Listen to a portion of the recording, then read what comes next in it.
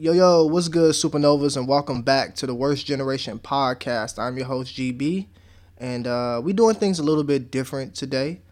I apologize if I don't have my normal energy today, but it's been a trying time right now for me individually and for people in the entire world. The date of this recording is Tuesday, June 2nd, 2020, and our nation, better yet, our world, because I've been seeing stuff everywhere. Our world is going through a change. So, with that being said, today's pod will not be anime and manga related. Although it is possible, fucking around with us, you will hear an anime and manga reference. But instead, we'll be discussing the state of our nation and the world around us, and also like expressing our own feelings and emotions to current events. So, I'll get into this by saying, life as a black person is very rarely easy. We have to be smarter, faster, more creative, more resourceful, kinder, and just basically be in a state of constantly adjusting ourselves to make it, day to day. Somehow, after us doing all that shit and putting in all of our efforts, we still find ourselves judged and perceived by our outward appearance and none of the characteristics that truly define us.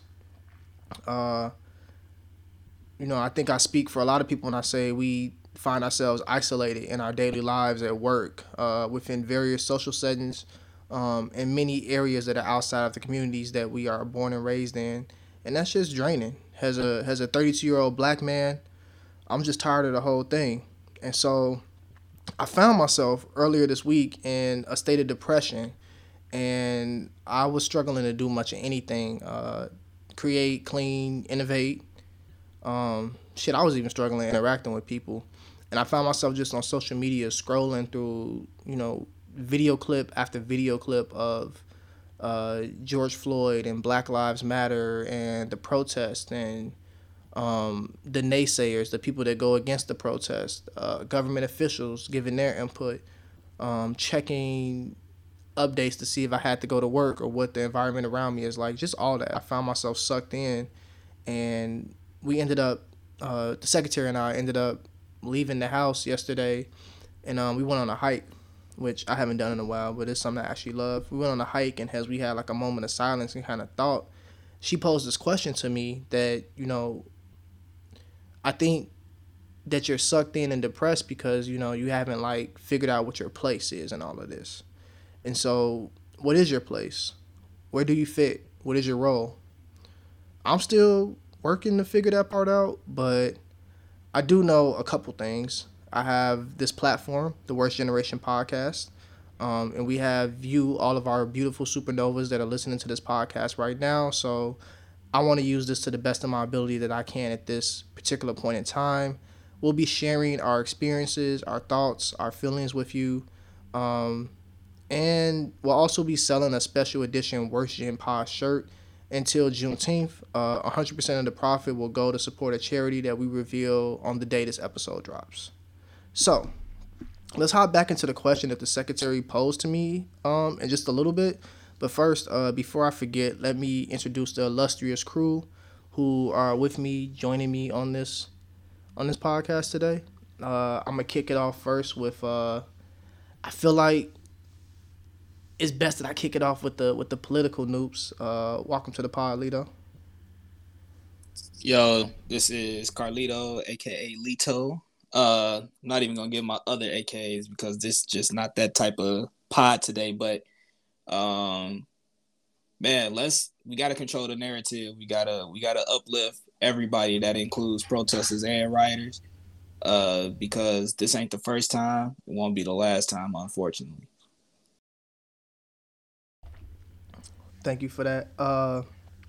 Up next, let me introduce Cuzzo. Say what's up to the folks. Hey, what's up, y'all? It's Dat Boy Frankie. I'm glad to be here with these dudes, but yeah, we're gonna talk about some kind of somber stuff. And this isn't my. I typically like to be opposite of that, so like funny, but like this is something that probably should be taken more serious. So you know, we'll do that. Uh, Thank you for stepping out of your shell, Cuzzo, and joining us on the pod. I know it's difficult, to kind of go against what you normally be a part of, and I just want to say I appreciate you like speaking up and sharing your voice at a time when it's unusual for you, or in a method that is unusual for you. Thank you. And last but not definitely not least, the man of the hour who helped me pull this last minute pod together, Leak. What's good, y'all? It's One Piece League. With a lot of stuff on my mind, man. Not a whole lot of great things going on, but hopefully we can have some great conversations because of the stuff that's going on. So can't wait to talk about what's going on in the world right now. So, bef- I want to get to the secretary's question, but I think we have to give kind of like some context and some backstory. So, to give a quick version without leaving, missing too many key details, we basically had a death recently, where a black man by the name of George Floyd, was killed by police officers.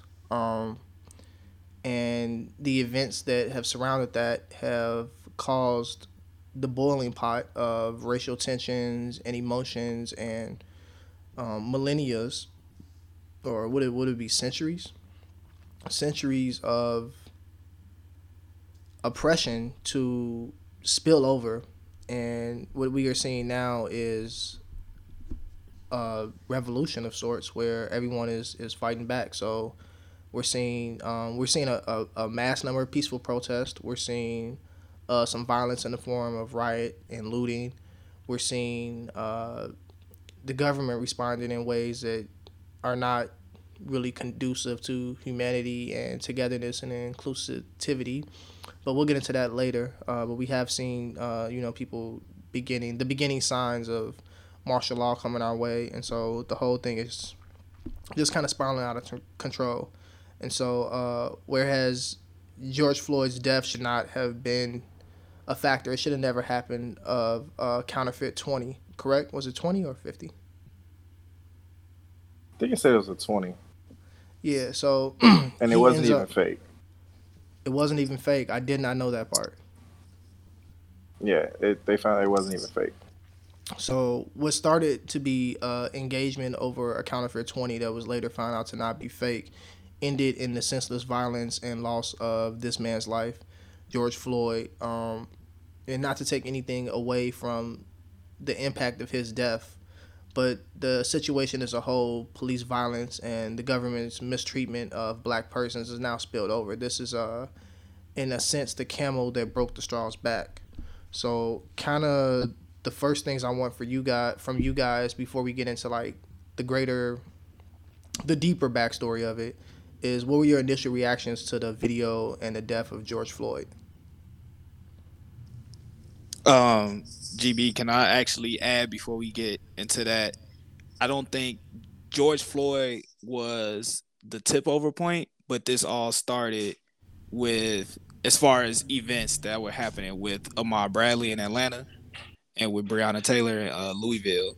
So I want to make sure that we are including the other black man and the black woman who was unjustly killed by police officers before George Floyd, while also uplifting how George Floyd's death sparked what I would like to call a revolution right now. And the other thing I want to point out is that I wouldn't say that the riots and looting as violence, because that's the narrative that the media is pushing right now, and that villainizes the movement more so than making it a movement that needs to be heard, because the only way our voices are heard is if we respond to unjust killings in the same way that these unjust killings happen, which I would say is the actual violence.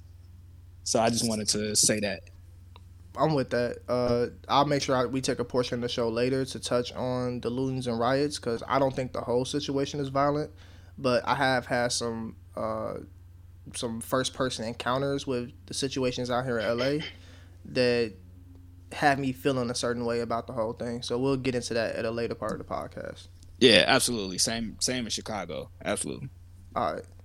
Um, where was we at? Oh yeah. Leak. Or was it Leak that was going to talk? I can go.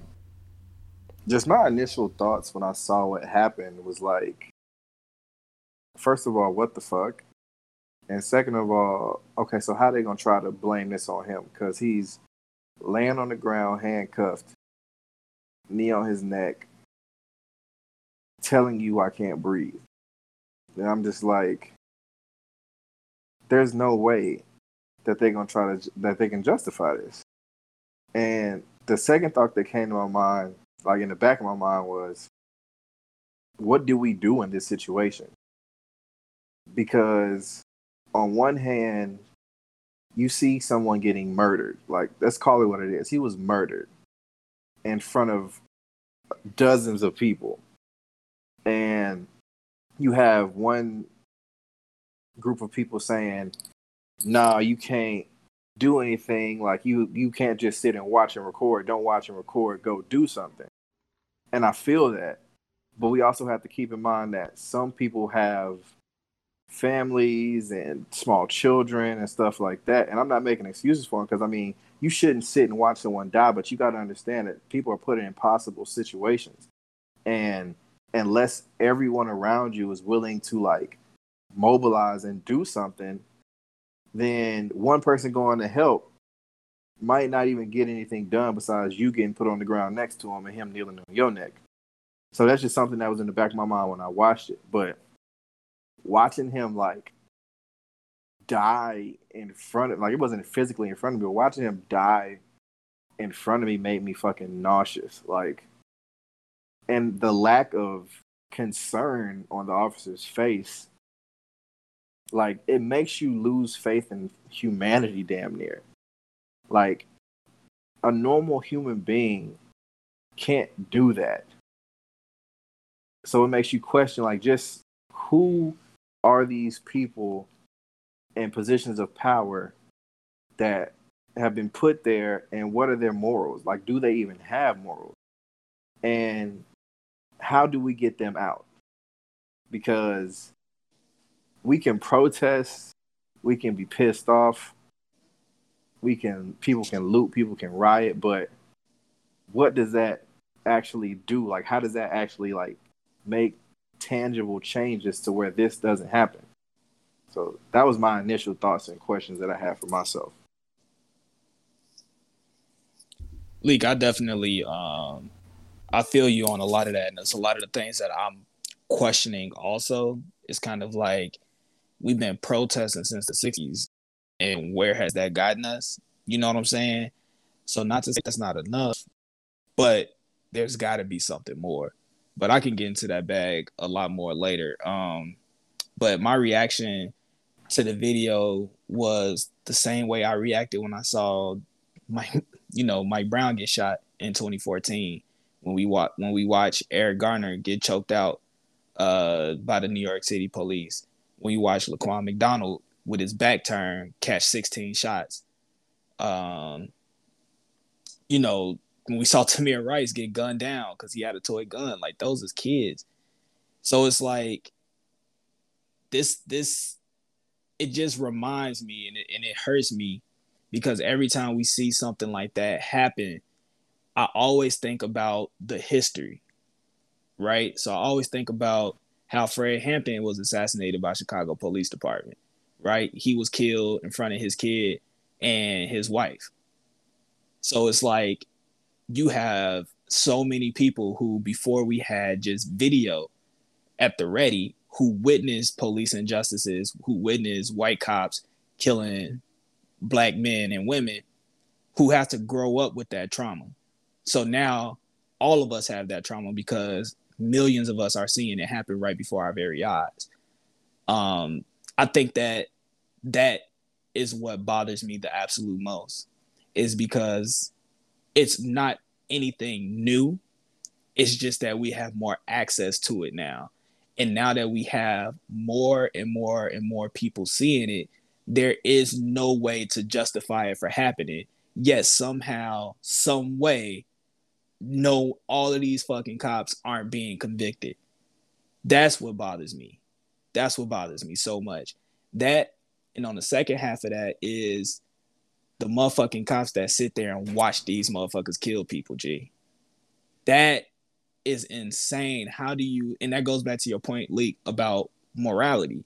How do you watch your colleague kill someone and don't do anything about it?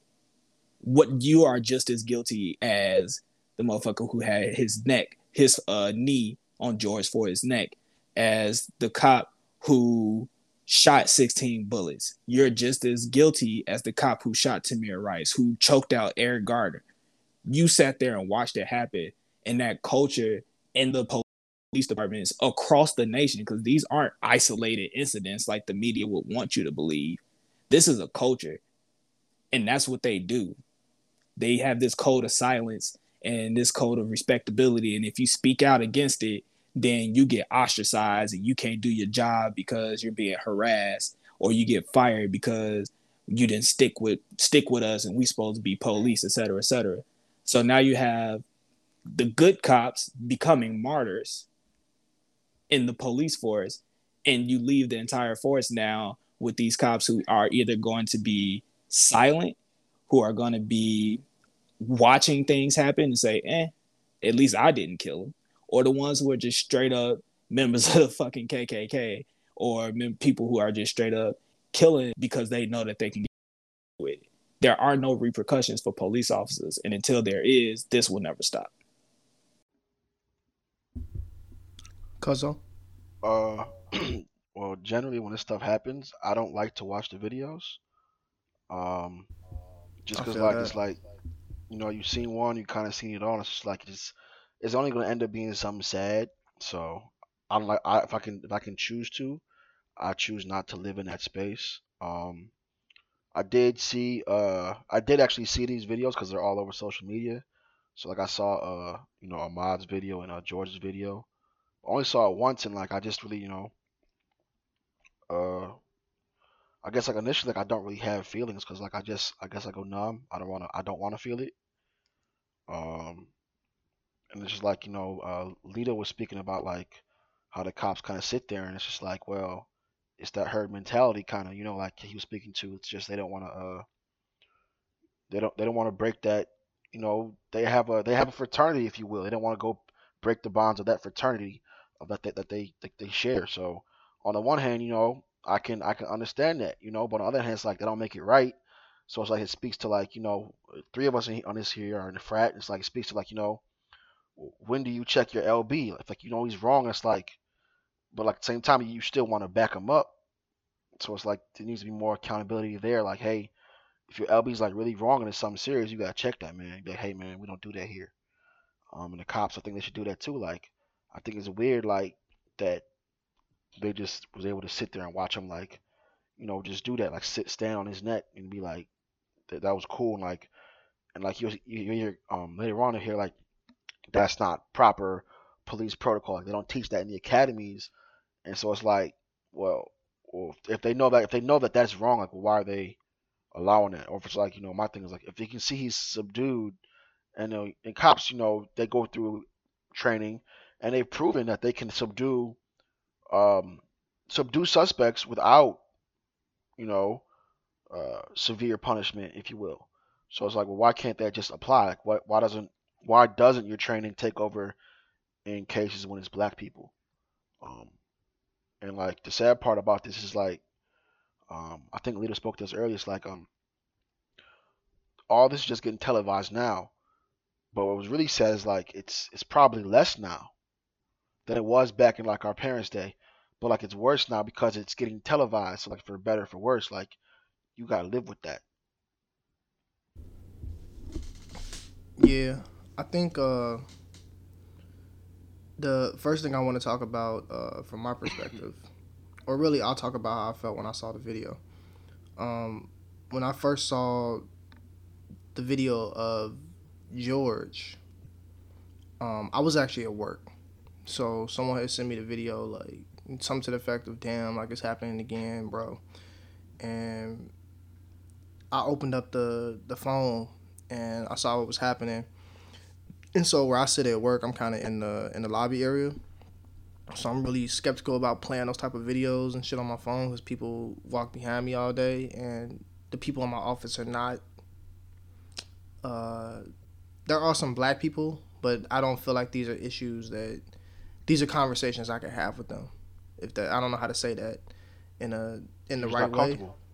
Yeah, I'm just not comfortable having these conversations with them, with the black people that are there, and then with the other people, of course, like they're white and shit. And I already be struggling at work, trying to feel like I fit in or can relate to these people or have any type of connection with my team. So I didn't want that to be another divisive thing, and I found myself ashamed for playing the video while I was at work, and I ended up like turning it off. And so I ended up on my lunch break, I went and found me some alone time. I ended up watching the video, and the shit just broke my heart. I hadn't seen any videos for Brianna or Ahmaud before that moment. I had heard about Brianna, but I only heard about it barely, like in sporadic comments. So I didn't know how big that was, or if it was even true, or if it was an old case that had resurfaced. I didn't know much about that before the George.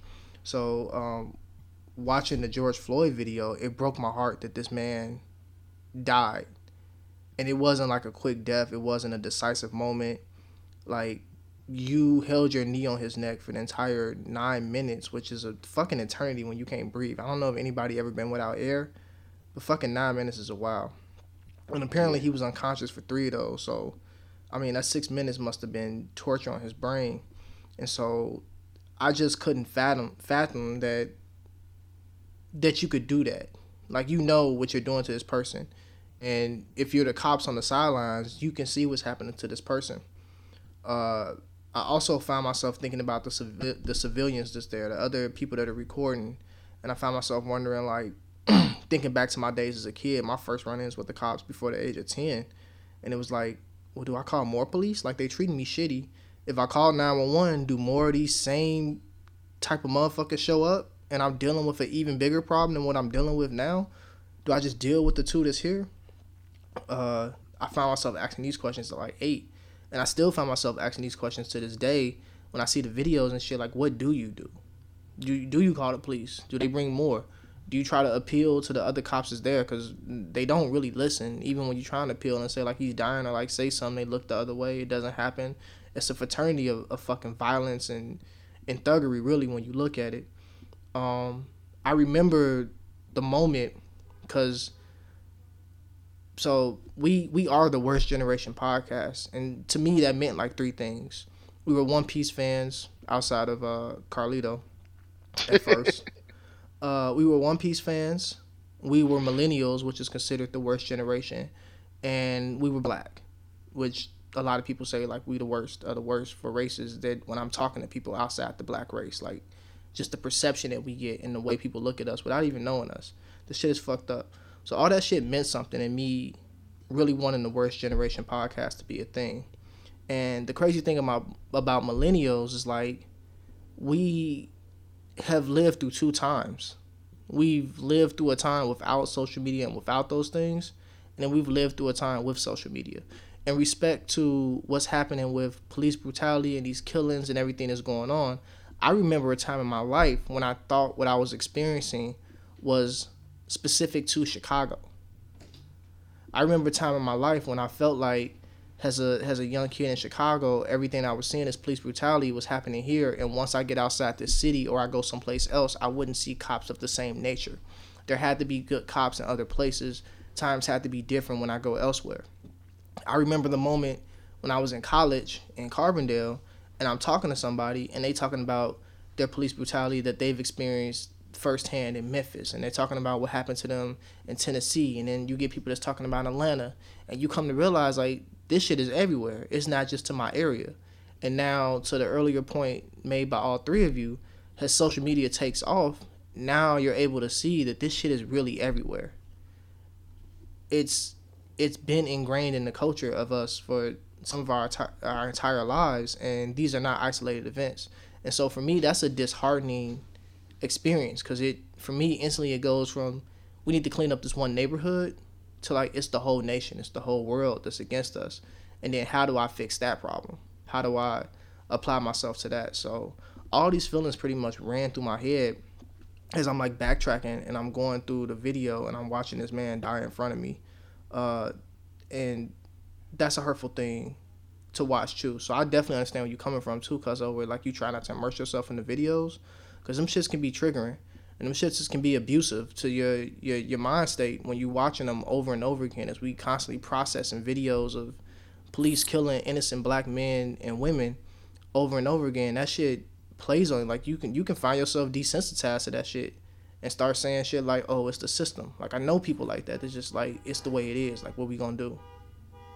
I mean, quick side note, just the fact that these videos can keep getting circulated on social media on infinite loop, yet if somebody makes a homophobic comment, their account gets suspended, that shit, in my opinion, is definitely by design. Like, you keep showing this traumatic event to black people, thinking that we're not going to have some sort of disorder or PTSD from it, or become desensitized to it to where we think it's normal. Like, I feel like that shit is definitely by design, and a lot of people don't realize that. Like, we can see a black person get killed on any social media platform at any given time, and it will not be removed. But it's definitely by design, bro. Anything else, like, that shit gets, your account will get literally pulled immediately. To me, at times, it feels the same way as, like, you know, in medieval times, you put the head on the stake outside the castle, just to have a reminder all the time, like, this shit can happen. And then you got the narrative that's underneath every post where everyone's going like, well, if they would have just complied, they would have listened to the police officers. I'm sick of the comments, bro, because, like, the comments don't apply to real life. There's a bunch of people in cyber that's trying to say, like, this is the result of you not following this particular narrative, which does not apply and is not relative. And here's a video, a daily reminder that you can look at every day and see what could happen to you if you step out of line with the police and shit. I'm over it. That's a valid point, Leak, that these videos don't get taken down, and it is by design. Even if you look at other apps and, like, related but non-related issues, you look at, like, TikTok, where the algorithm is set up to, like, boost white people and Chinese people and Asians in general. And then you have, like, black creators and people that can be kept down by algorithm, by code. But the black creators are the reason why TikTok taking off like it is. Yeah, we the reason why everything be taking off like it is. That's a fact. I say it all the time, G. We invented culture. We invented everything, bro. Chicago. This country is built up at Chicago specifically. And even you niggas out west, I give y'all a lot of shit for out west, bro. But y'all niggas drive the culture. Y'all culture movers. New York niggas too. Niggas, you know, black folk in general. I'll just say that. You know, black folk. People love black culture, but they don't love black people. Everybody want to be a nigga, but don't nobody want to be a nigga, Joe. Paul Mooney, that's the greatest quote in history from Paul Mooney, G. That is the greatest absolute quote in history. But I want to comment on what Leak said too. I mean, if you think about how Twitter make money, they get money from clicks, right? So, like, you're not finna get... The world is ran by money. I don't care what nobody say. Like, the more money you have, the more your influence is. And that's why, like, Facebook, like Mark Zuckerberg, always in Congress trying to, you know what I'm saying, defend some shit. Because he influences the culture so much, like the state of the world. Not only do he have bread, but, like, his platform, Facebook, drives a lot of economic, like, just economics, period. Not just in the United States, but in the world. So, that being said, same demo with Twitter, like, that generates, a lot of people use that platform to generate income, to generate wealth, to generate money. And you can reach so many people. The more people you reach, the more clicks you get, the more bread you get. So, of course, they're going to take down the homophobic post, which they should. You know what I'm saying? They definitely should, because people not finna click on that. But this outrage that we feel, like, that is generating conversation. That is going to continue to get clicks. It's going to continue to generate funds. And they are literally profiting off of the death of innocent black people. Even if they were doing illegal shit, arrest them. You know what I'm saying? They are literally fucking profiting off of videos of us being killed. And that shit is sick. That shit is sick as fuck. Sick, bro, because it drives, like you said, it just drives all the traffic, man. Which, once again, they're building an entire system off our backs, off our pain, off our anguish, off us and who we are. Facts. Y'all I got any mean, last? the shit Oh, is. My last thought on that is, the shit is honestly like a drug to some people. Like, put a black body on a spoon, fan some flames up under it, and shit. Watch everybody get high. Yup. It's all like you said, Leak, it's by design. shit is definitely by design. Um, so I kind of want to transition into since we talking about like the videos and the eyes on black culture as a whole. What is happening within your cities? Like, how are people responding to everything? I can start with Pittsburgh. Like right now, they had protests downtown, and they had protests in East Liberty where the Target's at. But East Liberty was also, well, it used to be like the hood kinda, and now it's like kind of getting gentrified a little bit. But there's still a bunch of black folks that live there, and there was like a couple, like looting here and there, and a little bit of civil unrest. I know some of my like friends in Pittsburgh, they went to those places. Thank goodness they're okay as far as I know. Um, but it hasn't been, in my opinion, as crazy as other cities. But they did institute a Mm-hmm. curfew and extended the curfew, like so. I think it was still it's still in place like today, which is Tuesday. They started on Saturday, and like I didn't find out about it until like afterwards. And like I remember I was talking to Cuzzo, and he's like, "Yeah, we're trying to find out if we have curfew or not right now, like because they just sent us a text like 15 minutes after it was supposed to start, which is like it's kind of shitty in my opinion. But they're getting it out here a little bit. The text message thing for the curfew as a whole has been a fucked ass system, bro. And that's by design too. That's part Yep. of the system too. So we get text messages for curfew 15 minutes after curfew should have been in effect. They sent out the text messages in English, and then you see a Spanish one that comes out. But like the Spanish one has a different time for the curfews than what the English one has for the curfews. When I was in Santa Monica, the text I got for the LA County curfew was different than the text I got when I was back in the hood, in Baldwin Village, aka the Jungles. Those were two different type of texts I got for the curfew, and the whole system is confusing. And so at first glance, you kind of want to say like, man, they need to get the information together. They not on one page. But then this happened consistently for 2 or 3 days in a row. So at this point, yo, this shit is by design. Like you guys are purposely sending out misinformation to confuse the masses. And then when they're catching people outside beyond curfew, you got police officers that are not just out here like arresting people, but they're acting with extreme force, with rubber bullets, tear gas, everything, like taking out people that's just out beyond curfew. My ship, his nephew and niece, were the two.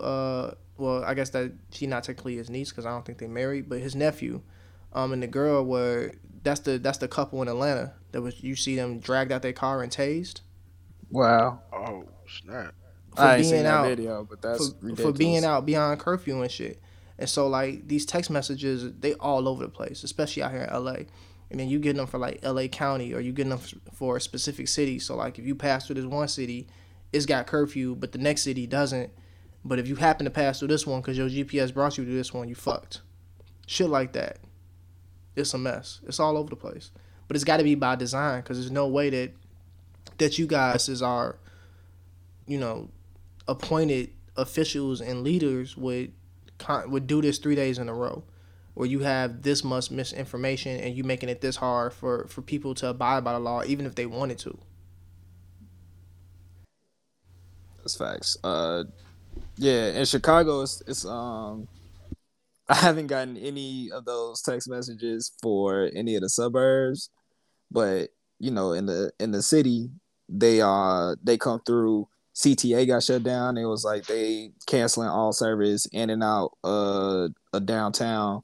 Which don't But make then no they also sense. but then they also shut down service like period, which was insane. G, like it's a few things growing up in the city of Chicago that you never witness in your lifetime, but maybe once or twice. One, Snow days. it's snow days in school. That's facts. You And never two, ever get a snow day, bro. never gonna get a snow day. No matter how fucking cold it is or how much snow it is, you never get a snow day. We did get one in 2011. That shit was wild.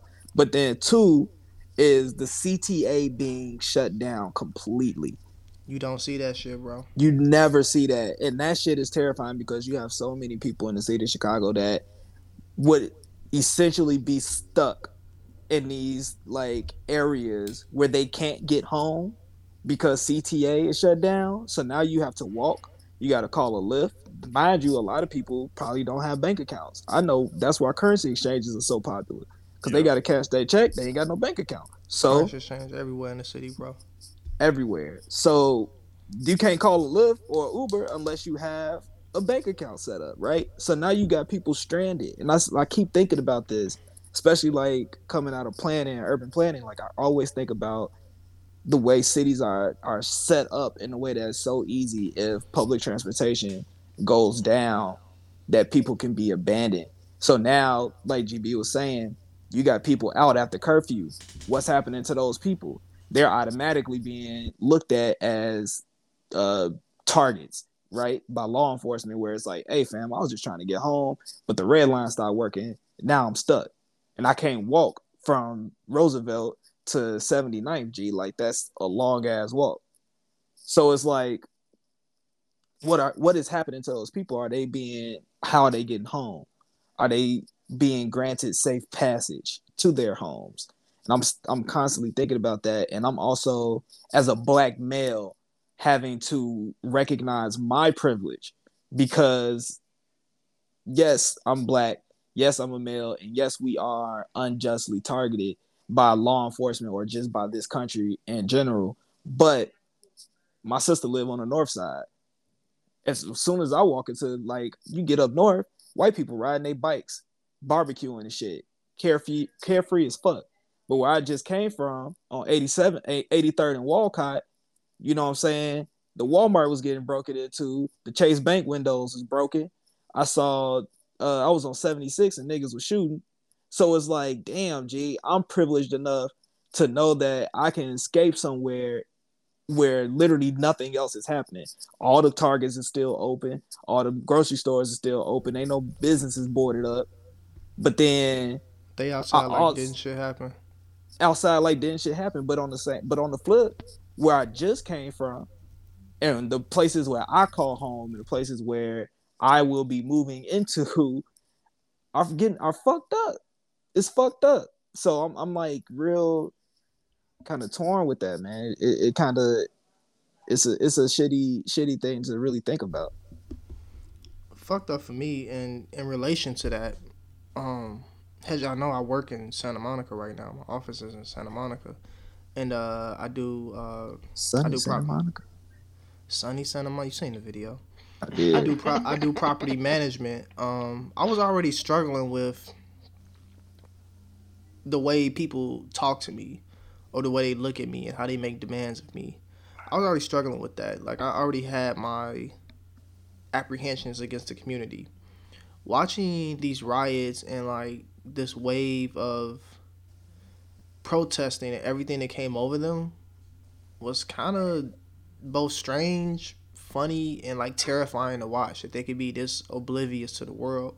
So when the protest we had the other day, that one kicked off, it was peaceful. Like, I could hear the people from my office, and it was peaceful. And then as normal, like, these white folks was out here as if nothing was going on. Like, they still walking their dogs, face buried in their cell phones, sipping their Starbucks, just standing outside in the sun, basking, got their kids walking around, whatever. And then I instantly feel a shift in the energy, and I'm noticing that cars are speeding up and down the street. You hear all the police sirens come in, And so me as a kid from Chicago, I know if I'm hearing more than 3 or 4 police sirens, there's some shit that's happening. This ain't like somebody getting pulled over, bro. Like, there's some shit that's happening. And then I'm seeing police cars like shoot down the street in different directions. I'm seeing them bust the U-turn and like follow the other police cars. So like they trying to figure it out and they scrambling and like pin down the location.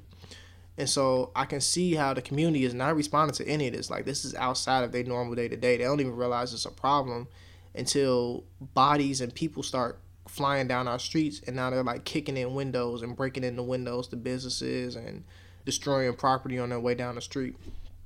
Earlier on the pod, I used the word violence when I talked about the riots. I use that because I don't think that all the rioting and the looting that occurs is out of violence or maliciousness. I am not a person who can tell you how to grieve.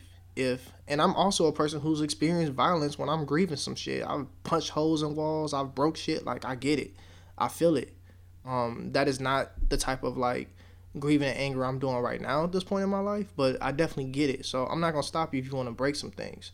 But I also have recognized there's a class of people that really could give a fuck less about Black Lives Matter or George Floyd or anything else. And I got to see that firsthand in Santa Monica.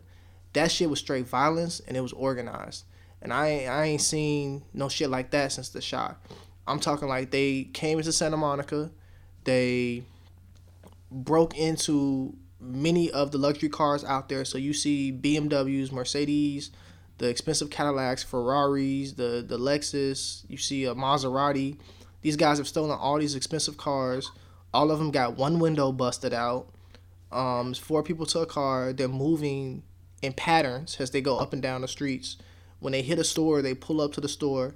The passenger jumps out and instantly gets on the hood. He acts as like the watchman, and he's got like some rocks and some other projectiles that he's going to throw at people if they get too close.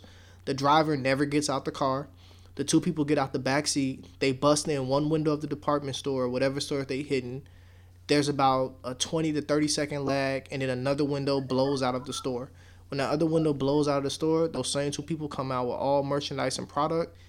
Instantly, at the same time, that person's hopping off, the passenger is hopping off the hood of the car.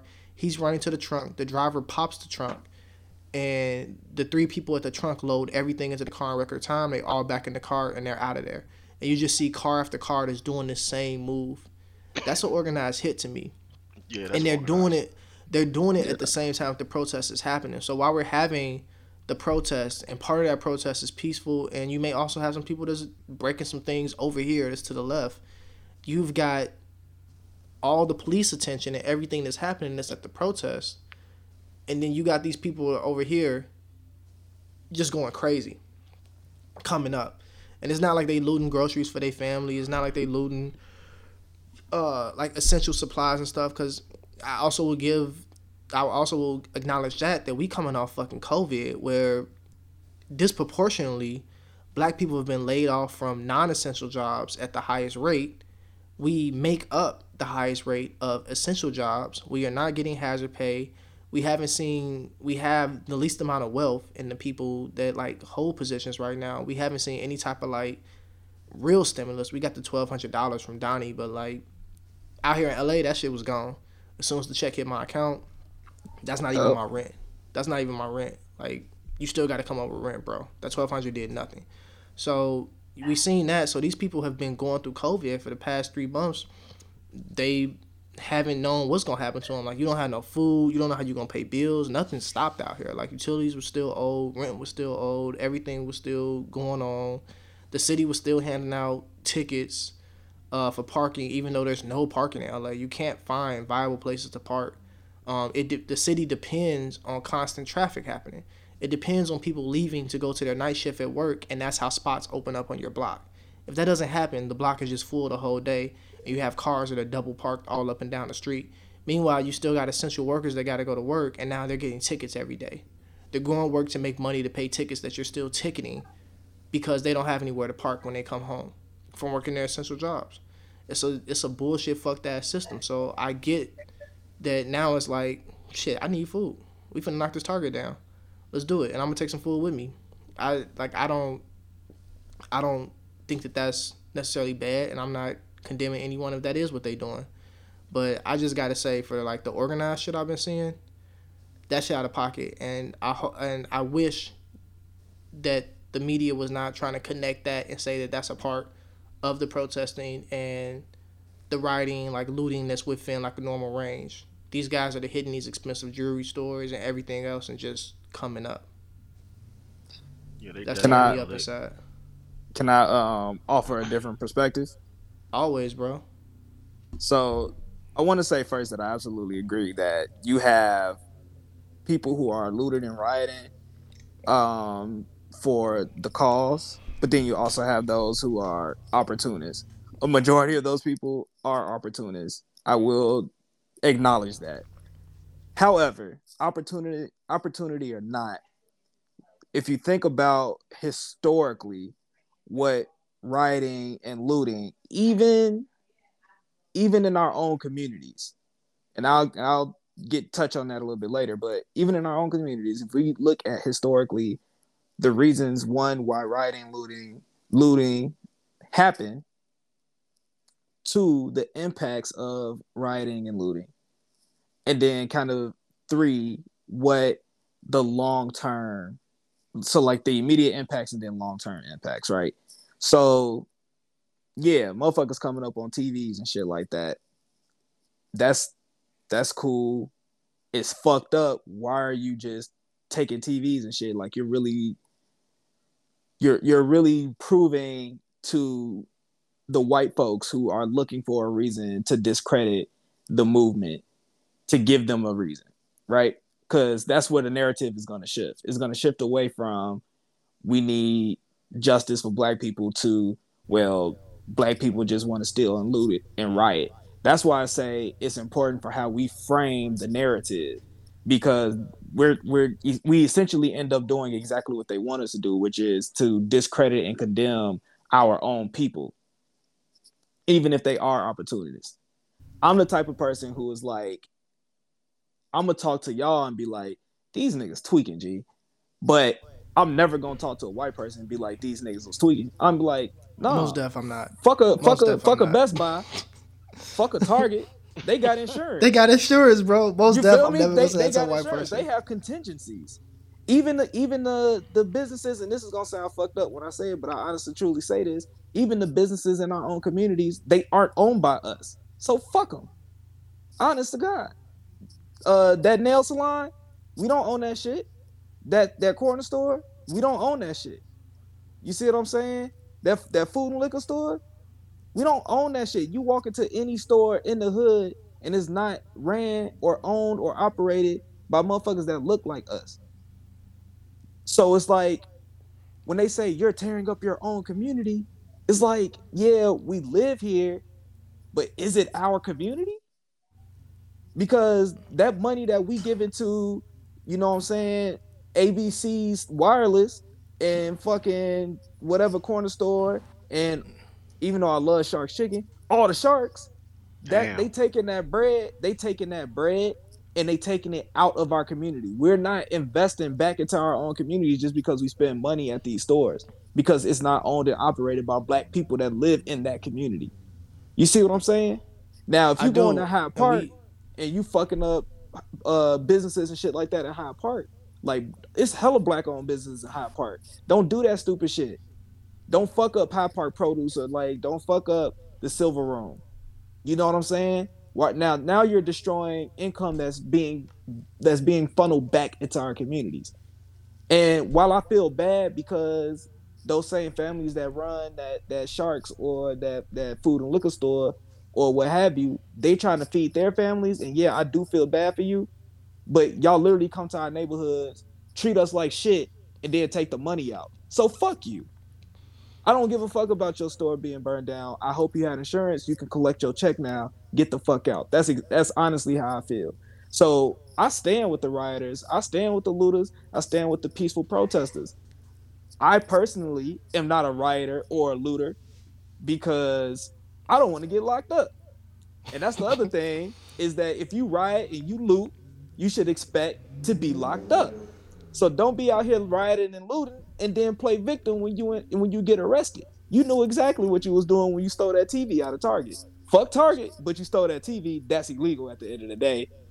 Come on now. So like, you have to be conscious about what you're doing, but you have to also make sure that the narrative that we as Black people are pushing is the narrative that we want to push. Like, we know this is for the movement. Even if it's just a motherfucker that won a TV, he did that shit for George Floyd. So you see what I'm saying? And it's like, it's fucked up, but that's how white people do. They continue on with that narrative. Go ahead, GB, my fault. And I don't want to be misconstrued. I also do not give a fuck about these businesses. I don't care. I do believe that they have insurance, and if you don't, then shit, you should have had insurance. But and I also do stand with however you choose to grieve, do that shit. Like, I'm with it. I stand with it. The thing I am worried about, and what I was trying to make the point of earlier, and maybe I didn't get that across right, is I don't know if the two forms of the movement can exist at the same time. Also, I don't know. So if the goal is for us to have some type of reform of the system that we're in, I definitely don't think that those two systems can exist at the same time, where we have like looting and rioting and we have like protesting that's happening. Because the way that the system is set up, as we spoke about earlier, where it's intentional and by design, the attention is going to instantly be on the looting and rioting, and the people that need to be reached or we need to have exposure with are not going to see what they need to see. This is where the media is trying to shift it. And I don't know what it's like in Chicago, but already out here in LA, that's what they're doing. You already have people out here in LA, and even with the looting and rioting, it's fucked up because they see white people on the camera for the looting and rioting, and they're like, and they still say it's black people. Dude. She must be an employee that's trying to like save the merchandise. Like, the bitch literally says this shit on the news, bro. So trash. And you see they got like video on video, like black people busting out windows. Like, they got the organized shit that's happening. And so I don't know that the two movements can exist side by side. I wouldn't mind if we chose to do protesting first and it was like, fuck it, this shit ain't working. All right, let's fuck some shit up. And we all move into the other movement as a whole, because that's what it's escalated to. But for them to try to happen side by side, I think one is going to suffer if we're looking for reform in the system that we have. Now, bro, that was the whole 1960s though. Exactly. And now it's 2020 and we still here. Right. And we still here. So I feel like if the goal is to say fuck the system and we gonna tear all that shit down, then we probably gotta think a little different about what we gonna do different. Or a little different about like how we gonna do this in a way to like, I don't know, separate ourselves from the system, or like break that shit down and say it's not gonna fuck with us no more. But I don't really see a difference in what we've traditionally done in the past as we try to reform this system and what we're doing right now. And that shit is like, it's scary to me as a person, because I don't want to wake up 20 years from now and be having this same conversation on another pod. You feel me? And so when I see what they doing, when I see what the media is doing to this shit out here in LA, that shit got me really like worried of that shit, because I'm like, we not even looking at the only protest they showed on the news yesterday. As I watched for 2 hours, G. The only protest I saw was in Santa Ana. Not a black fucking face in that crowd. Yep. The white people going hard, G. The white people going harder than us, but they only going harder than us because of white guilt. They not, because when I'm out on foot, they not out there going hard. I've seen them on the news going hard. Like, I see the media taste going hard, but also I'm gonna be absolutely real with you.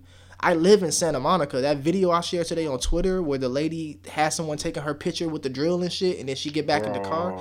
That shit is the fucking norm from Santa Monica. So we see them on the news and we see them on social media like they going so hard for black people. When I'm out there on foot and I'm walking around, I don't see them like that. I see black people, and I sometimes see people of color that's with the black folk, but I see majority black people.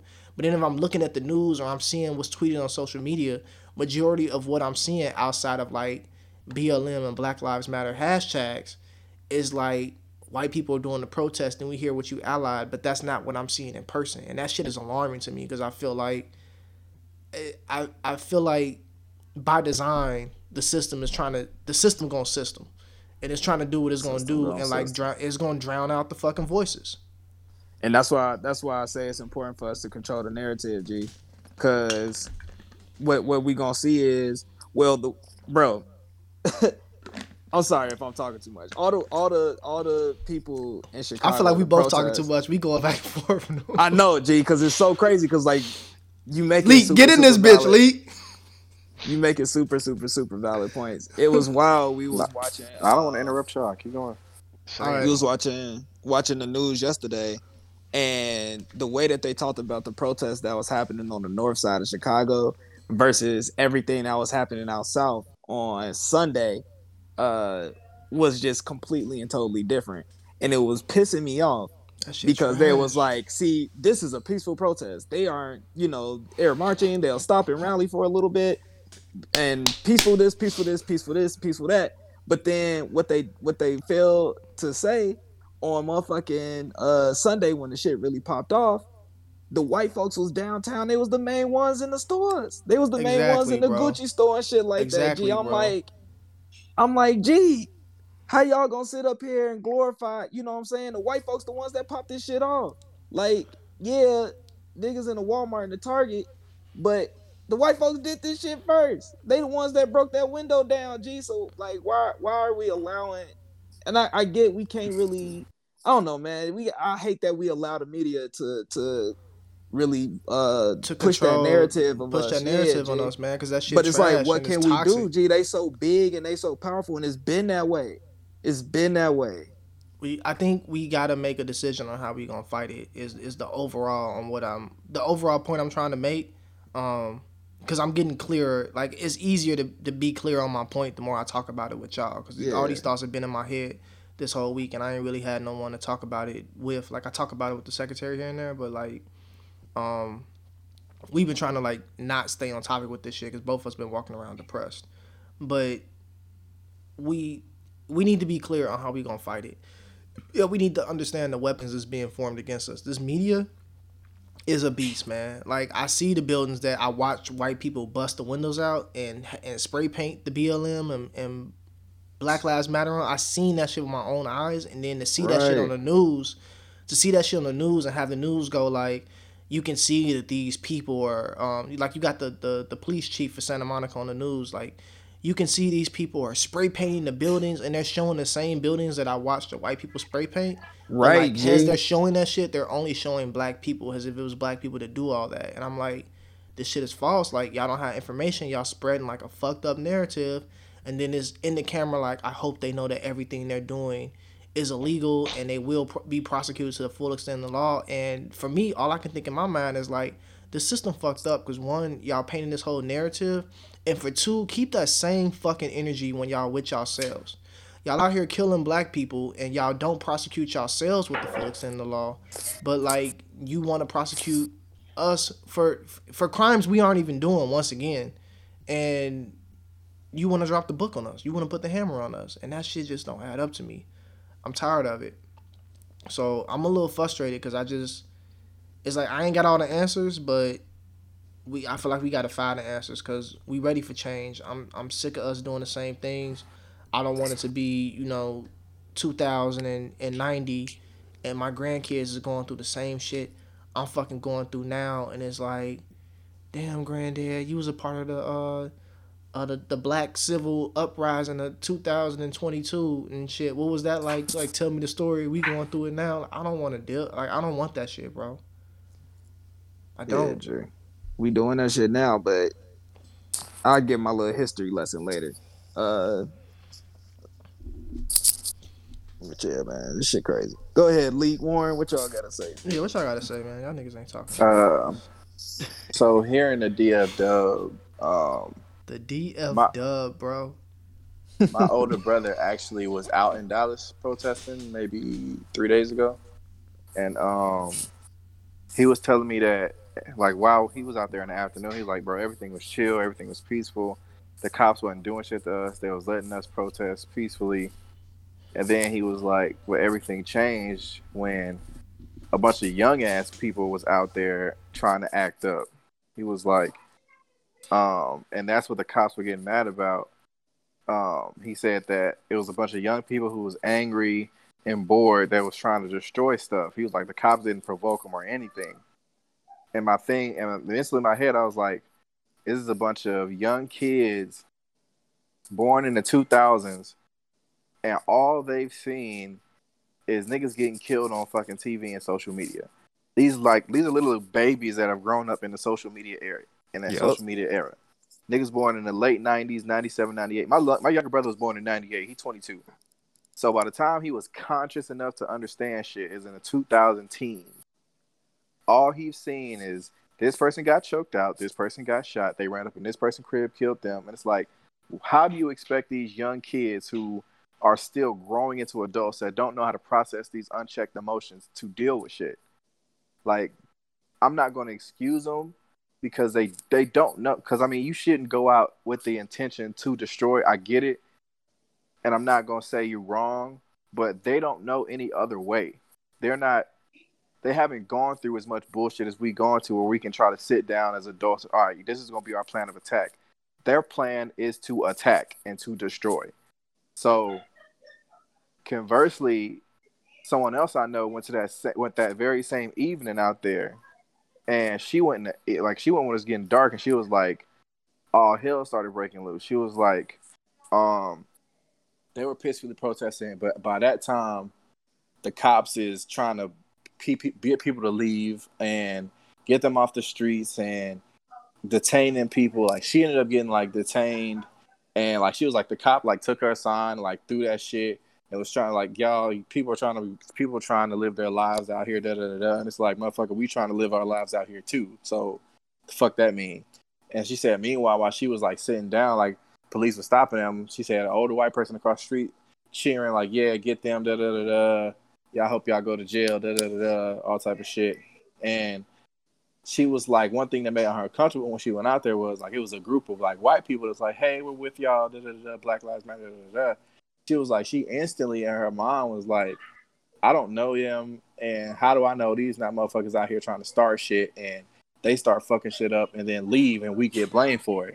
And that's a lot of times, like, just what I was saying, like, that's what a lot of things are happening. Like, we're seeing video on social media of hooded, masked white people going around inciting violence, inciting destruction, and then scurrying off into alleyways, dipping off, and getting people riled up, getting people to start destroying things, and we get the blame for it.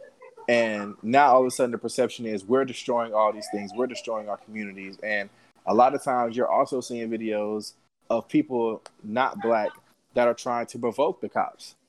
Not even trying to like provoke and leave, but like they're upset, they're trying to throw stuff at the cops, but you're not the ones that's going to get hit. You're not the ones that's going to get tackled. It's us. We're the face of what's happening right now, and we get all the credit and all the blame. Mm-hmm. You can go home. You can go home after this. If they get me, I'm going to jail. And I don't think a lot of people are understanding that. And like just me, like in the position that I'm in, I want to go protest, but at the same time, I got a baby on the way. I already have a daughter, and it's like, what happens if I go out there and something happens to me? Then what? So you put in an impossible situation. Like if I don't support my people, I feel like I'm doing them a disservice. But if I do go out there and something happens to me, I've done my family a disservice. Because what happens if I'm not here? I'm not going to I refuse to leave my kids behind, even though I died for something that was worth it. They'll understand 20 years from now, but they're not going to be able to understand now why dad's not here. So it's like the fact that I'm being put in this position as a young man is infuriating. And it's like, what the fuck do you do? We was quiet. We protested. We sat down. You didn't fuck with it. We need to do this somewhere else. This is not the time or the place. We got to the point where we don't give a fuck what you want. You're going to hear us whether you want to or not. And now, oh, well, you're destroying. This is not the way to do it. You should have been more, you should have been nonviolent. You should have done another way. There's never a right way to protest. There ain't no book on this shit. Every single protest that's ever happened in this country has been met with pushback, period. whether it be Martin or Malcolm, both them niggas got killed. So I don't want to hear nothing from anybody trying to tell black people how to act. You don't get to. That's the point of a protest. Is they like that's what political uprising is. You look at if you look at Civil War and Boston Tea Party and all that shit. Like, man, please, can we talk about how white people respond with violence, but we can't? Bro, white people burn cities, like they burn Tulsa, Oklahoma to the ground, like, bro, for no reason other than black folks had an economic we had economic independence. We had freedom from their systems. We didn't need them, and they ain't like that shit. Yes, but even for simple shit, like they favorite hockey team fucking won or lost the Stanley Cup, and boom, like small town destroyed, gone. So, bro, Clark Street after the Cubs won the World Series was a fucking shit show. I would not want to be there. It was a shit show, bro. It was crazy out there. I was there, and it was fucking wild out there. Like they was climbing poles, they was fucking light poles and shit up. And to all the point, like to Leek's point about like we're taking the credit and the blame for what they do, and then also to like what I was saying earlier, like how the vision will be shifted, and you know we gonna be looked at as we did all this, but we didn't, and I don't like how that narrative is going. It's wild that white people have a history of violence in every major moment of their race, of inciting violence, not just being a part of a violent act, but being the instigator of violence. And at no point does anyone say to themselves like, they're thugs, or like we're gonna take care of all of them, let's lock them up, let's do martial law. Like, it's okay, they were expressing their American right.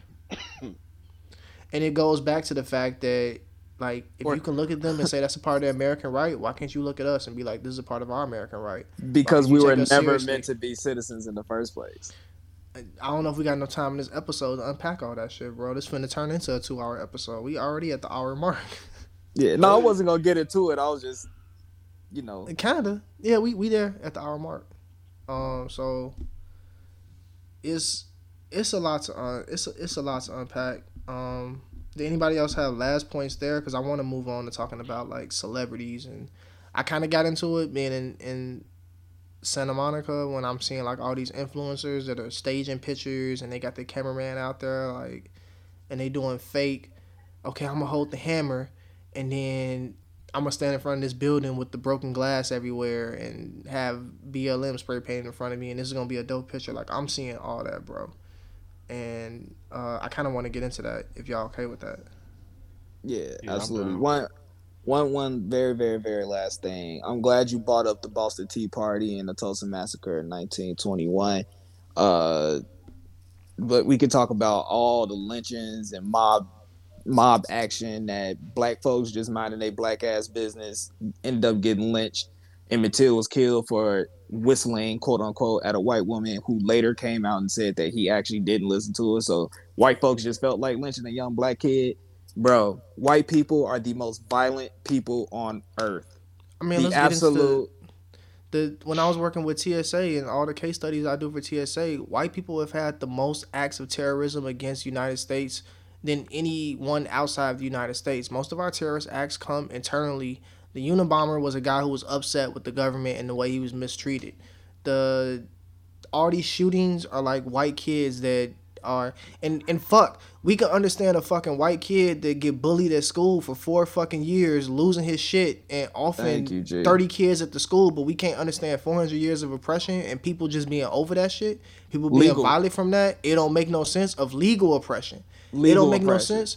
But we can go like, oh, little Timmy was bullied. They said his head was big and he couldn't read well.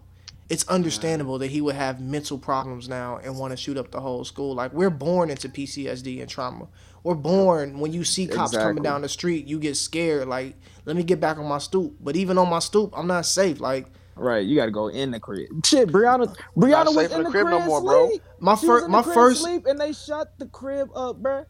My first fucking death I ever saw was watching a kid get shot by Chicago police on his fucking porch because they pulled up on the front yard of his house and he got scared and ran inside the house, and they shot a little ass kid and said they didn't know where he was going. They feared for his life. And I watched that shit get swept under the rug. As a kid, like, what does that do to you as a kid when you seeing, like, the police could kill you at any moment? They can ride into your neighborhood while you riding your bike, while you rollerblading down the street, while you doing normal kid shit. Outside eating ice cream, because I hear this ice cream truck in the background. They can pull up and off you. And there ain't no repercussions for that shit. Exactly. But then, so white people are the most violent people on earth. I stand on that 1,000%. They control everything, which is why most of the world don't see them as violent, right? Because they have control about what gets put out there. Now, on the other hand, every time black folks got violent in mass was in reaction to what? Injustices. Exactly. Was reactions to police injustices. Let's talk about Watts. Let's talk about when Rodney King got beat. Let's talk about when they killed Fred Hampton. Let's talk about when they killed MLK and Malcolm X. Let's talk about how the Black Panthers was mistreated for practicing their Second Amendment right and going to the step. Fucked up, bro. They got fucked over, bro. And they like, let's talk about COINTELPRO. Let's talk about just in March how white people was outraged that they could go outside and get haircuts. So they stormed political buildings strapped to the T with ARs, and they did not get met with the same precautions. I'm putting those in air quotes too. These that motherfuckers black are looking like Call of Duty loadouts on the steps of Capitol Hill. Like, I was ready to go play Warzone, bro, with that shit. Niggas literally was up there ready for war. Ready for the action, and the police didn't have helmets on. They didn't have tear gas and rubber bullets. None of that shit. Because you see that video of Buddy in Chicago, white Buddy in Chicago with the AK open carry that he was pointing at the crowd and shit, and people like, how the fuck is you out here? And then the cops just like talk to him and tell him to go home.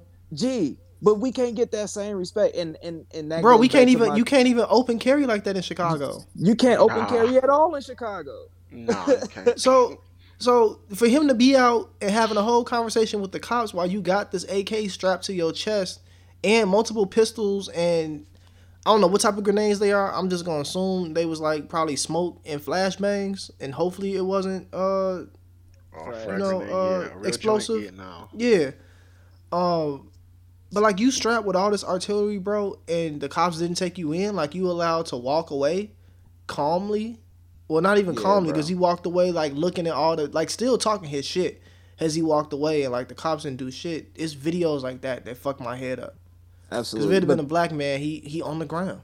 Right. And these, you know what I'm saying, it makes me so angry, but it's all semantics, because at the end of the day, we are forced. We don't have to, but we're forced to operate within their system.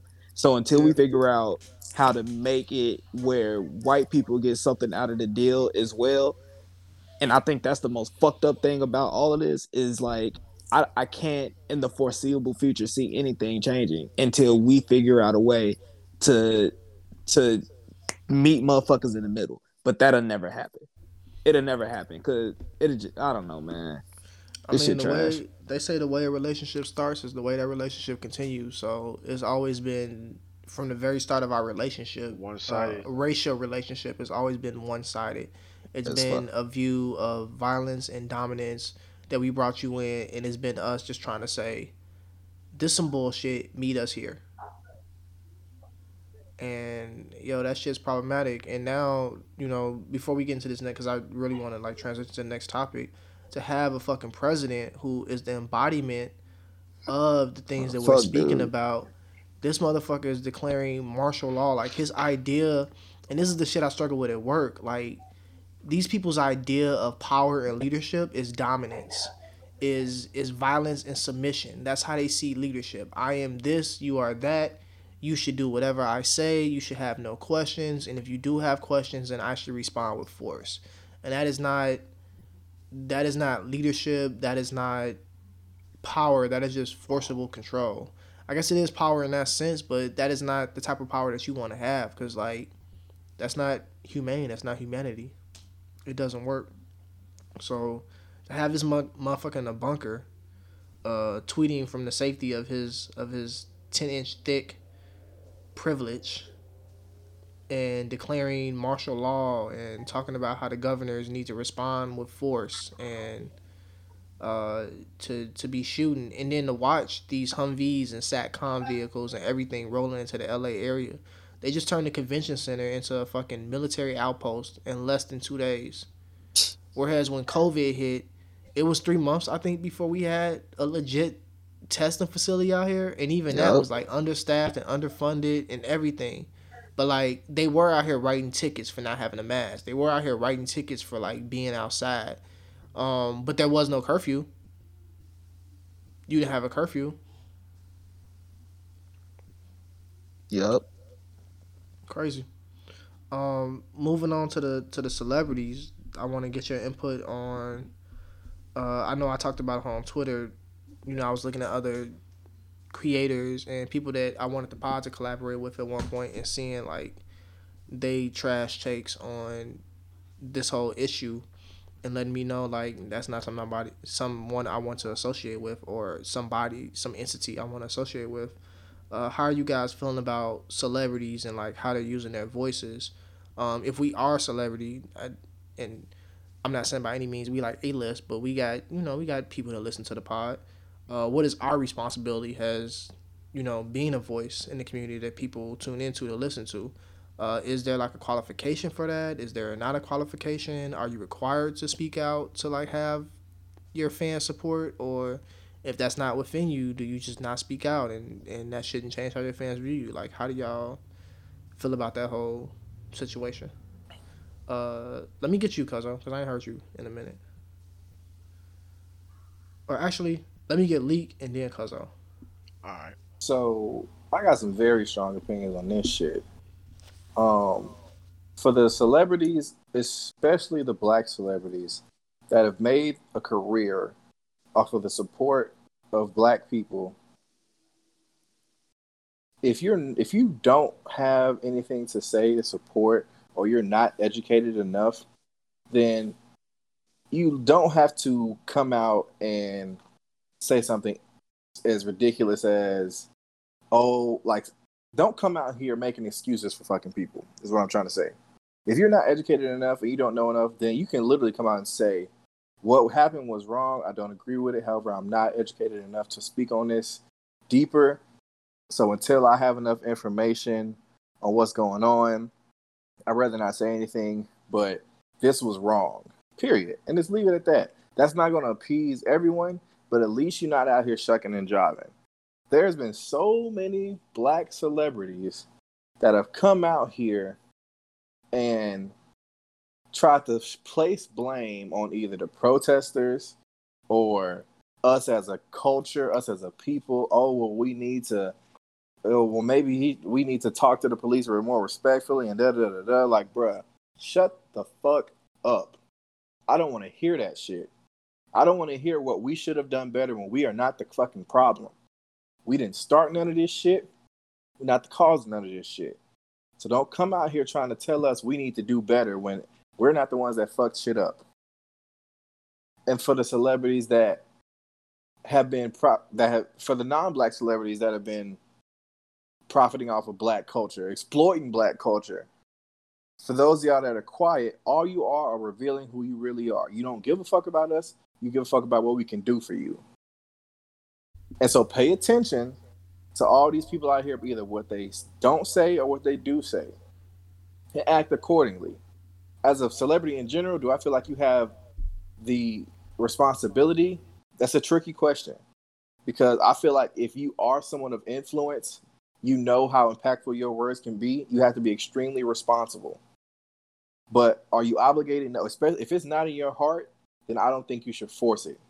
However, if people look to you for guidance for whatever reason, whether it be fair or not, I think you have a responsibility, not as a celebrity, but simply as a human being, to speak out against shit that's not right. Period. And it's not you trying to use necessarily trying to use your platform or whatever. It's just you speaking as a human being. Period. It's so many people straddling the fence. It's so many people not wanting to piss off sponsors, not wanting to anger white people, not wanting to make white people uncomfortable. Are they being quiet, or are they saying the most politically correct? Oh, well, I don't know. Like, if that's the case, then just don't speak. I'd rather you be.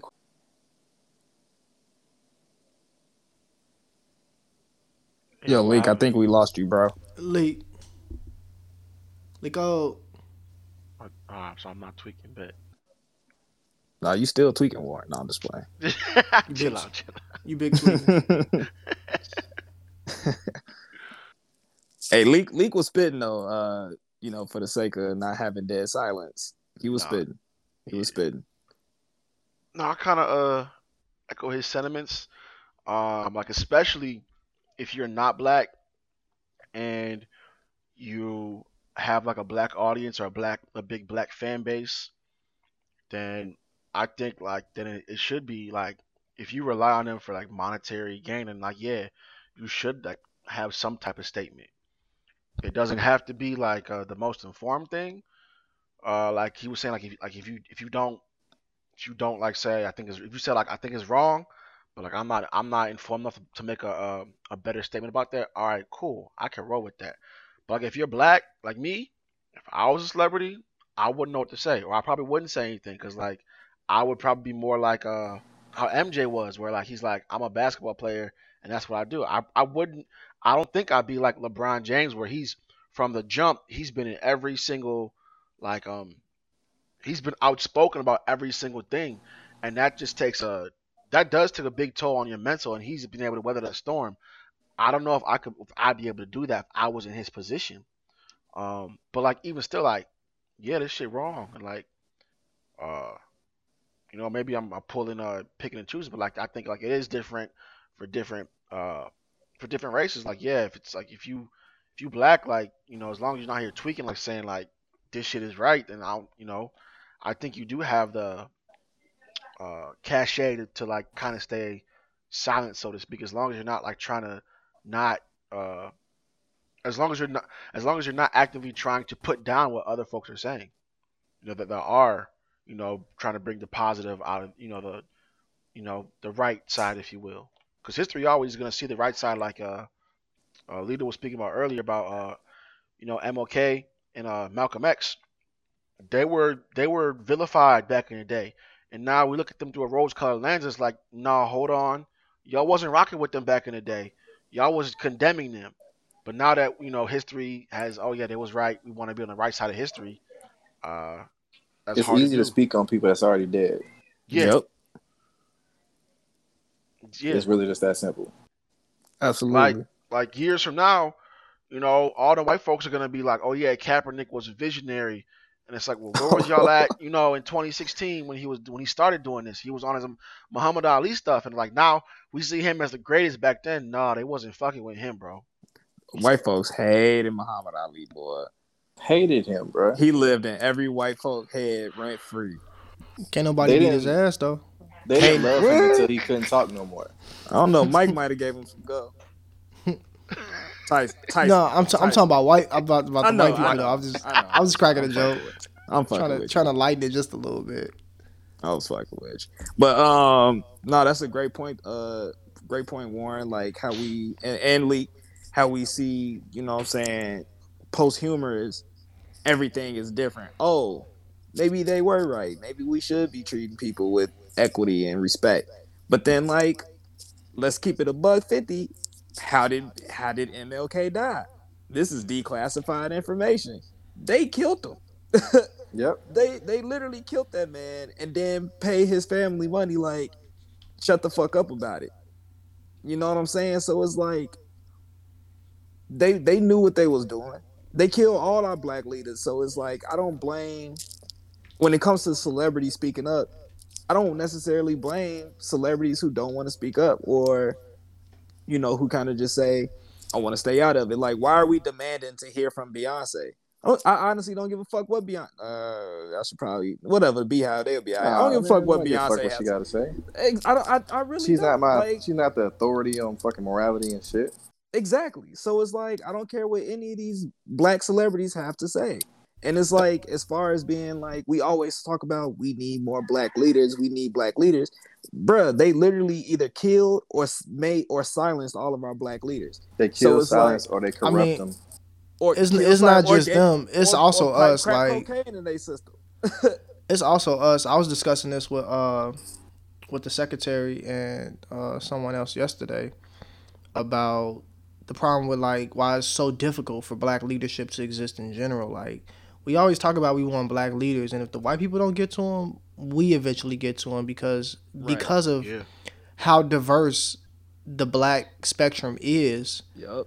You're never gonna find one leader that's gonna represent all of us. At best, we're gonna need like if we really want someone to be a leader to us, we're gonna need like a coalition of people that have come together to represent all the different parts of what the black diaspora is, to represent us as a whole. So like we get leaders that represent and like they grow to become some position of power. And unlike normal celebrities, like you were saying, Lito, you were saying like, you know, I'm not really looking for shit from Beyonce, but other people are.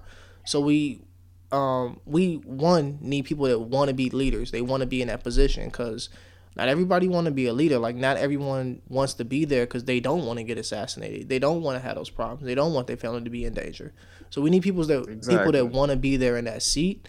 But we're going to need like a collective of people that can represent us as a whole. Because like you get leaders that's up there and you like, he a fuck boy, bro. He don't represent me. We got the Dr. Umar memes that are going around and like we tear our leaders down and make jokes out of them because they don't represent all of us. And then once that happens, they lose the power that they have. Like they become a joke outside the community, and then it's hard for them to become a leader for the community and take us to better places. So like we got to do better about that too. But it's gonna be really difficult for us to have like just that one leader that comes along and can represent us. I would venture to say impossible, which is the same thing that we experience as a nation, where it doesn't matter how many times we do elections and shit for president, you're not going to come across the president that's going to represent the values, the characteristics, the morals, the ethics, the needs, and the wants of the entire country. It's just not going to happen. It's why people feel pointless when they have to vote for president power, because so many of us are not represented by the people that are running in the race. You look at them and you say, who's the worser of the evils? Absolutely. Not really who I like. I'm glad you brought up voting too, because I'm tired of we need to get to the ballot narrative, because we saw in the last election how going to the ballot don't necessarily work. I'm a proponent of voting. I vote every time I think voting is important. However, we see that the system is set up where the most votes for a candidate don't actually matter. Right? Hillary won the popular vote. Trump won the electoral college. That whole crushed system her in the electoral. Crushed her in the electoral college. That whole same thing happened with Gore and Bush. That whole system is fucked. Let's keep it $1.50. I mean, this isn't a true democracy. We could talk about the system before that point, when we get drained of our resources and money trying to fund candidates that we want to see go to the top of the Democrats, only to have them like crush the state that they wanted to win, and then they drop out of the race. And you've already like taken our money, they drop out of the race and pledge their funds and their resources to some other candidate who you don't even fuck around and support. So it makes me feel as if like the Democratic Party has already well beforehand chosen who they want to be at the front, but Absolutely. They know there's no way this person can capture the whole nation. So I'm going to send you guys out there to get the funds from all these people and drain the communities, and then once you get this small victory, instantly just drop out. And then you're going to pledge all the funds that you got from this people to this one guy who normally wouldn't represent any of them. Because now, like, the choices, who we looking at for this? No, we looking at Biden and Trump? Trash and more trash. Trash and more trash. Who you going to vote for? Like, exactly. And then you want to talk about the system being fucked up even on local and state levels. You look at what happened in Georgia. Like, we got Mayor Bottoms in Atlanta. That's a win. Atlanta's a black ass city though. Damn near one of the blackest cities in the country. So that doesn't even surprise me that we got a black female mayor. That's dope as hell. Now, what is surprising is the way that the governor's race. How do you say it? Gubernatorial? Something like that? Yeah, it's like the B. It's like the gubernatorial. Shit. Yeah, that should be throwing me off. But the gubernatorial Y'all know what I'm trying to say. Y'all never. How we call that shit the Sound it goober? out. Sound it out. Bro, y'all know that shit tricky. Anyways, the governor's race was with Stacey Abrams, right? If you look at the precincts where black voters are, they were extremely understaffed. They didn't receive their ballots in time. The waits were were much longer. Half of the poll system things didn't work. So it's like y'all are literally and then don't even get me started on voting regulations and how it's regulated state by state because they keep it at a level where the voting power, because they know black votes actually do matter, which is why they do so much to suppress our vote. So it's like you can encouraging us to go to the polls and you're encouraging us to vote, but then when we actually show up, we can't actually vote. Make it impossible for my vote to count. We make it impossible. They try to deter you. They try to suppress you. They do everything in their power to make it so difficult that you just don't want to do it. Exactly. Actually, real stuff. Talk about that because like today was actually the primaries for Pittsburgh, and like even though it was annoying, like leading up all last week, I was like received text, hey, we noticed you didn't submit for like a mail-in ballot. Are you still voting? Or like, hey, your voting place moved. We wanted to make sure you're aware of that. Do you still plan to vote? Stuff like that. So it was kind of cool that they reached out to me, and it was a little annoying, I will admit, but like they were still like, yo, we noticed, like we just want to make for sure that you have all the information so you can choose to vote or not vote should you want to do it. So it was pretty cool. No, that's dope.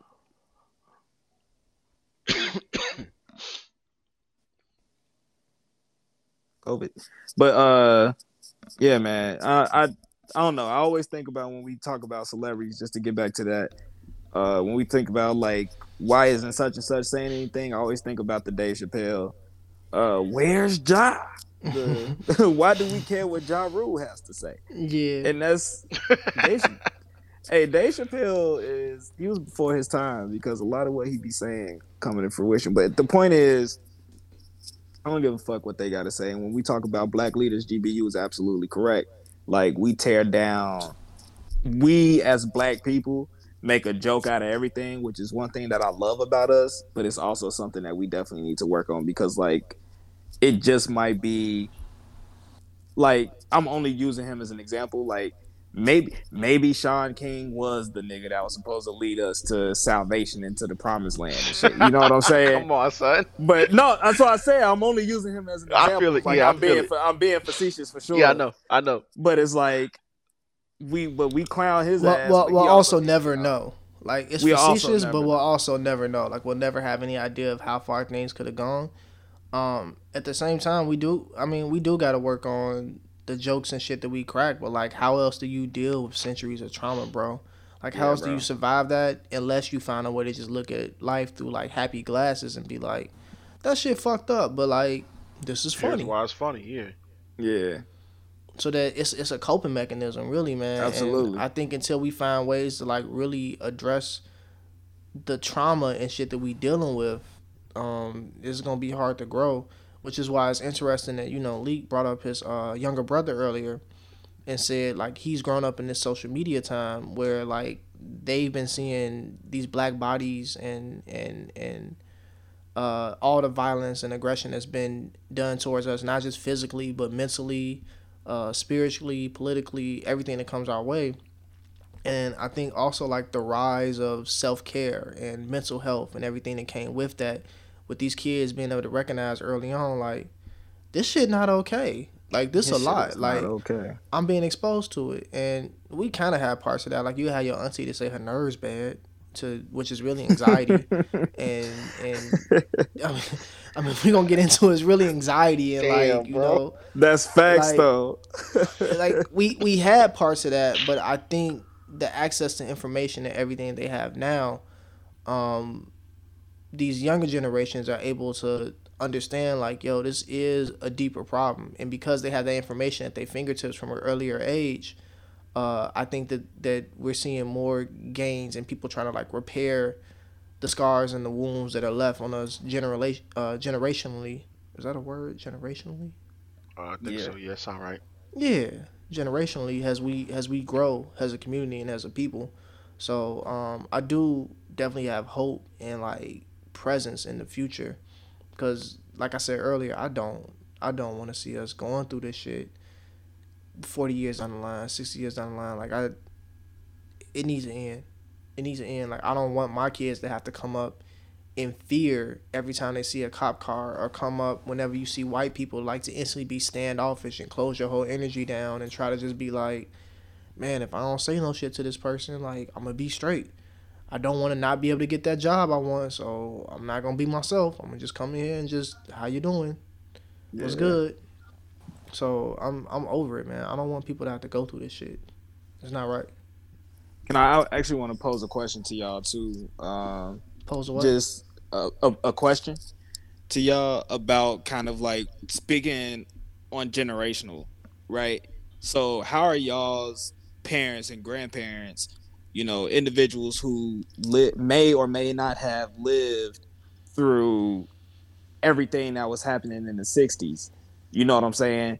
Because you had in 1968, 69 was the Chicago riots, and like 64, I think it was Watts and Detroit was in the 60s. So like they may or may not have experienced these. Like, were they in the trenches? Did they have a similar experience to us? And like, how are they reacting now? I was always been curious about like if y'all had those conversations with y'all elders in y'all families. I got a I got a grandmother that remembers uh living, so her parents were slaves and she remembers living on the plantation, but I think she a little foggy on these stories sometimes. I think she was not actually a slave, but they didn't have anywhere else they can go or anything they can do, so they still worked at this plantation to like, Sharecroppers. yeah, but I'm not even sure they was even making money. Like as I get more stories, I kind of learn more every time. I'm still trying to figure out exactly where she was with that whole thing. But to answer your question, her view of things like that is like, if we do good by ourselves, God will take care of us. So it's not exact. It's not on us to like rise up and revolt because God is going to do that for us. We just got to keep like trudging through and pushing through, and when God comes in, it'll be a God's plan where like we'll prevail. Of course, I'm not with that line of thinking at all, but it's interesting that she comes from that time period and that's how she views it. If you look at her older children, um, they have a mindset that are where they are like, you could do all that, but it's all useless. Like none of it mattered because we did all that too. We fought, we raged, we rioted, we flipped cars, we set things on fire, we were hosed down the streets, we did all that, and nothing happened. Like we got some bills here and there, we had some things make it look like it changed, but they just made new institutions, and we're still in the same situation. They have that mindset. If you look at her Right. younger kids, which is a slightly like younger generation because there's a gap between my grandmother's kids. If you look at the younger kids, like the generation my mom and stuff is in, they're like, they don't feel like nothing can happen, but change just takes a long time. So be careful how deep that you insert yourself into it because you don't want to die at the beginning of the change. And be very specific and focused on whatever change you're trying to make is their mindset. And then you look at us as trying to just take all that information and knowledge and put it in one ball and say like, what can I learn from each one of these generations? And I think we still trying to figure out how to make this movement happen. But that's like the older people that's in my life right now, and that's kind of like reflective of their mindsets. If I had to like put a price on it when I talk to them. True. What about you, Leek Warren? Uh, Oh, you got it. okay. For the most part, like, my mom's not like disheartened. I'll say. She's just like very sad. Like she does remember that, like back in the day, how it was. But like her main focus is like making for sure, like, are you good? Like, yo, uh, I don't really want you going to the protest, but because that wasn't really her wave growing up. I don't think, but she just wants to make sure like her children, myself, and my sister are okay. Um, she has like deep sympathy for like the folks out there, and she's just she also like doesn't understand like why folks are looting stuff because like she just doesn't get it, I guess. Um, or she's not a fan of it. She wish they would like take their energy and use it elsewhere. But she doesn't. She's not like necessarily like disheartened about like where it could be in the future. She's just mostly worried, concerned about her family, and like as long as everyone's okay, we'll get through this. Like we got through it back in the day, kind of thing. For sure. So my parents are old enough to experience it, and I only have like one living grandparent. And it's not a conversation that I've had with her recently. I just know that when she was a lot younger, she would be a part of protests and such. Like, my grandmother was a part of the Black Panther Party. Like, she was out there with niggas. Like, Yeah, she raw as hell. yeah. So, like, she was in the thick of things back then. Like my uncles and stuff, like they were friends with Muhammad Ali. Like, there's a whole lot of history on that side of my family. But I haven't had conversations with her about it now. It's something I do need to talk to her about though, just to get her perspective on what's the same, what's different, what she Right. think people should do, so on and so forth. My parents, like my mother, she's the more outspoken one about stuff. So like, she's full on like, if you got a problem with this shit, you can fucking delete me. Period. This is bullshit. Da, da, da, da. All these police officers, like, all this shit is bullshit. There's no reason, like, vocal like that. Right.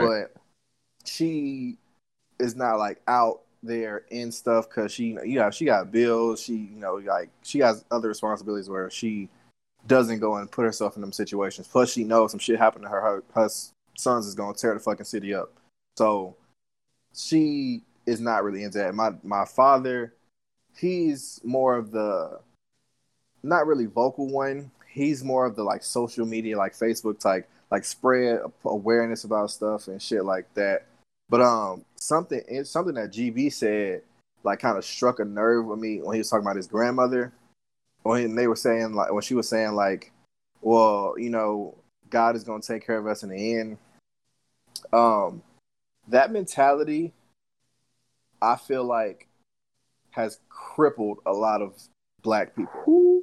And I ain't want to say that, but I agree. I'm gonna fucking say it, 'cause the shit I honestly 100% agree, but pisses- I don't be trying to get. like, I don't be trying to get into feel that you, bro, 'cause convo. you got to pick your Right. battles.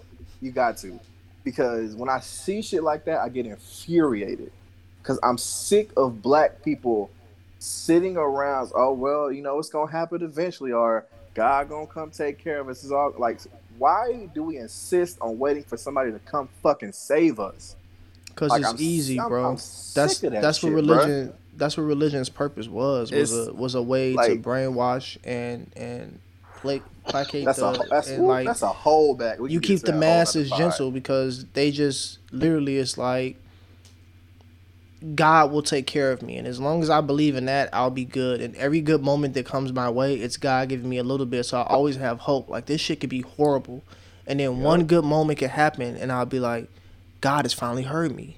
Now the greatness will come, and then it's gonna take a little bit, and then I got to take a little bit of time because I'm waiting for the greatness to happen, and nothing has changed really. I'm still miserable, but because I had that good and I have faith, I can stay happy and like content with what I got going on. So like that shit always triggers a nerve with me, but I've learned when it comes to my grandmother, she is of a certain age. There is nothing that I could say to her. It's nothing that I could do to convince her that that is not what the fact of the situation is.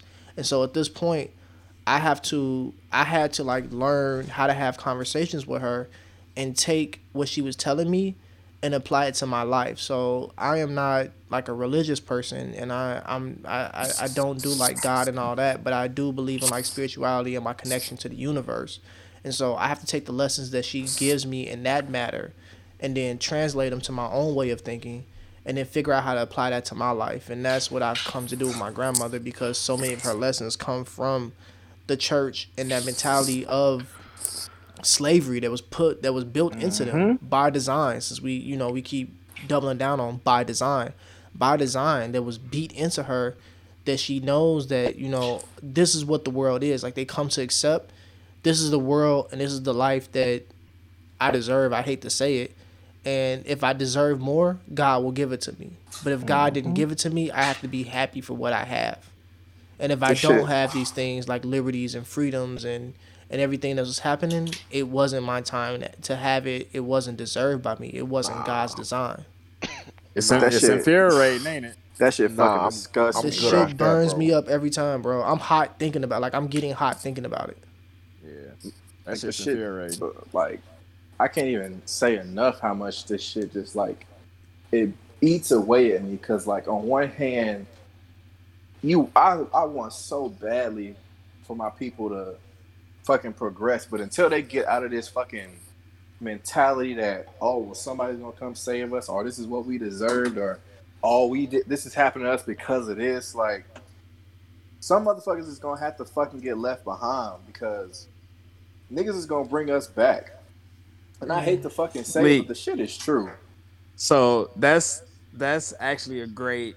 Unless GB, you want to say something, because I had a reason for why I asked that question in the first place. I know you don't listen to the pod, Grandma, but this is no shade to you because this is it is what it is. Like, it's no shade to you at all. Like, I don't love you any less. That you just are a product of your time and, like, where you came from. And this is not any shade, but, like, that mindset cannot exist It's dangerous in bro. the present. It's dangerous in the present. It does not work for the situation and environment that we in.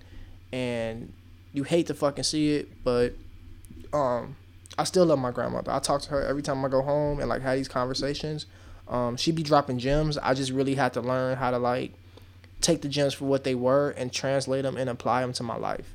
And that has helped me immensely. Once I got beyond being frustrated and upset with her because of, like, how she thought and how she felt and being of her time, and once I moved into a place of, like, well, she is wise and she do be dropping facts, I just got to figure out how those facts apply to me now.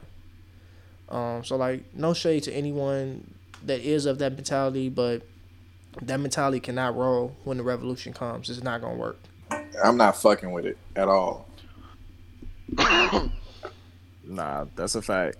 So, unless there was any other comments, my last kind of, like, question, I guess, not really even a question, but yeah, it's a question. My last question that relates to the question that I asked previously was about a collective consciousness.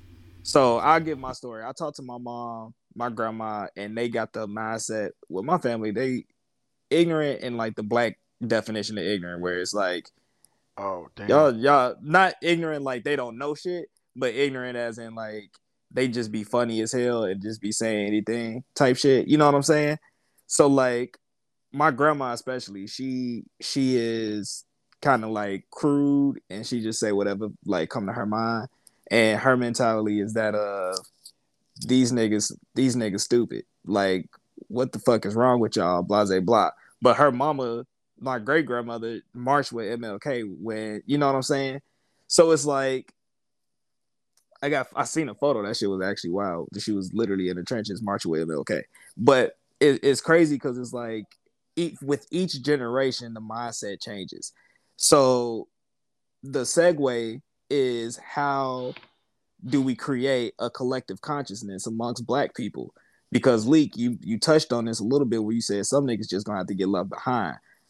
Personally, I agree with you, but honestly, I feel like we can't progress past marching, past being Twitter fingers, you know what I'm saying, until we understand we all are on the same page. Because we have some people who just honestly live in their bliss. They prefer to be ignorant. They prefer to act like this shit don't exist as black folks, because if you ignore it, you don't have to acknowledge that it's happening, and that means your life doesn't change because of it. There are people like that. There are people like that that are close to us. But do we condemn them for that, or do we try to get them to understand that they have a role to play in this the same way that we do, the same way that we talk about, and the same way that we care? You know what I'm saying? So it's like, do we believe, or do y'all believe, that it's important to try to create a collective consciousness, and do you think that is necessary to have a collective consciousness in order to move forward, in order to figure out ways to progress? This is the perfect wrap up conversation because it brings us back to the question I started with that the secretary proposed. What is your role in this whole thing? How do you fit the collective consciousness of everything? Like I said, I'm still working that out. I don't believe that the collective consciousness takes collective movement at all times. What I mean by that is that I don't believe that in order for all of us to be on the same page, all of us have to be out doing something physically working. You will always, with any population type of human beings, whether it be like it's a fraternity or it's a work group or whatever, you're going to always have people that aren't going to like chip in or put in the same work. You're going to have people that naturally rise to the top. You're going to have people that are doers. You're going to have people that are strategizers. I think it's important for everyone to know their role and know where they sit.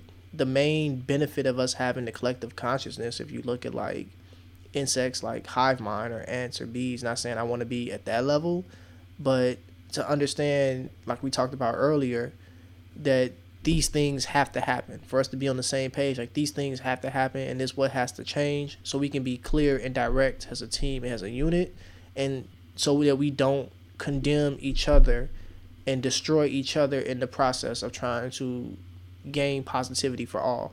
I think that is the benefit of collective consciousness, but I think we're doing a disservice to ourselves if we expect every black person to pitch in equal amounts of work at every point. That is not the way that anything in human nature works. And so I preach collective consciousness, but I'm not sure if a lot of people understand that that is separate from like collective movement. Yep. Yeah.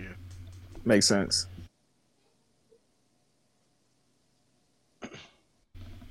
Damn, y'all just going. Okay. I've been talking a lot. I got words. I got words, but it makes sense. I must have said some bullshit. Then they just like, hey, fuck that, bro. Or you was just spitting and we was like, taking it in. Right. Yeah, it's like what else?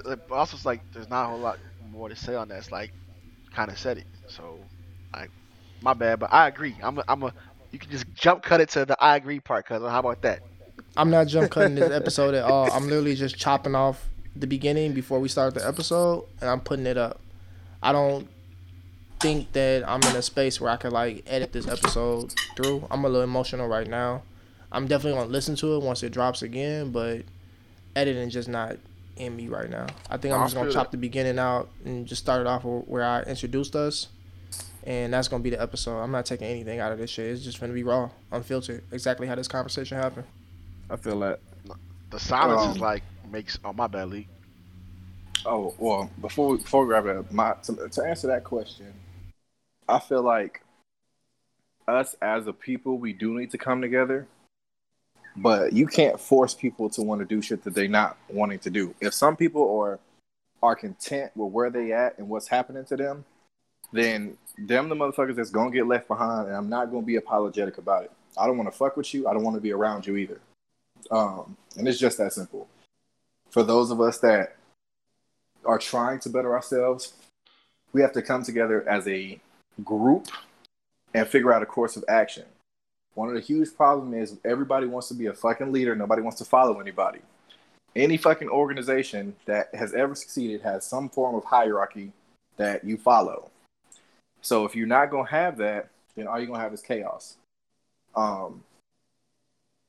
So I think we do need to go forward as a collective, but we also need to understand that those of us that, or those of them, I should say, that aren't trying to come with us, either shut the fuck up and get out the way, or don't do anything to inhibit us from proceeding. Those of y'all that want to get in the way, we're not going to deal with y'all on any level. I'm not on any level, like, period. Because at the end of the day, if you're going to get in the way, then you're a part of the problem. I think it might have been who was it? I don't know if it was Frederick Douglass or if it was Nat Turner. But they said he asked 1,000 slaves, like, who's willing to revolt and do what we need to do, and only 900 stepped forward. And he said the first thing we need to do is get rid of these 100 motherfuckers behind us because they're gonna get in the way. And that's damn near how I feel, because if you're not gonna help or just sit there and watch, and part of me don't even feel like you should be able to sit there and watch and not do shit, but if you're not going to help, then you need to stand aside and not get in the way. And once you get in the way, whether you're black or not, you need to get the fuck out of the way, whether it be voluntarily or involuntarily. I feel that, Lee. That road be long, rough, and rocky. Yeah, Whew, you are hilarious. Right? But nah, Lee, I totally understand, and I totally feel that. And I said this earlier in the pod, but like, I'll use me as an example. I'm not a protester, right? I'm hurt. I'm sad. I'm furious. I'm angry. I'm not a protester. I've read the history. I've seen the case studies. The shit don't work, G. It doesn't. I'm sorry. It does not work. The looting and the rioting, like you said, Lee, you got a family, G. I'm about to be a father. I can't go to jail when I have to provide. So, like, while I stand in solidarity with the protesters and I stand in solidarity with the looters and the rioters because they out there and they doing their thing, you have soldiers, you have generals. I'm not saying that I'm a general, but I'm good at community. I'm good at organizing. I'm good at bringing people together under a common cause in order to affect change in policy. You know what I'm saying? That's my role. So we want to talk about what is your role. My role isn't that of a foot soldier. I'm not going to be out in the streets protesting. I'm not going to be looting and rioting. I'm going to stand in solidarity, and I'm going to defend them. Even if I don't agree with the looting and the rioting, I'm going to defend you. You see what I'm saying? I'm going to make sure that I'm creating the narrative for us because that's my role. My role is to be the person that's out here like, yo, we finna take let's get the foot soldiers and let's go, you know what I'm saying, go to city council meetings. Let's go to the Senate meetings. You know what I'm saying? Let's pull up. If they're forcing us to operate within their system, let's make sure we doing shit let's make sure that we showing up and showing the fuck out. And I know how to do that. You see, you know what I mean? So like I can organize people and I can organize and network enough where we writing policies that protect against police brutality. That's not going to be enough, but if we can get something on the docket that says if a situation like George Floyd's happen again, there's immediate repercussions. This nigga don't get paid administrative leave. He get fired right away and we start that trial.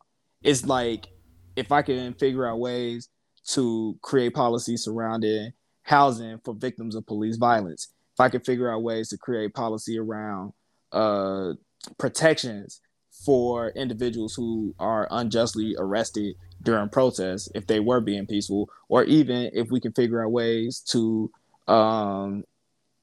lower penalties for individuals who participated in the looting and rioting and things like that. There are ways that you can affect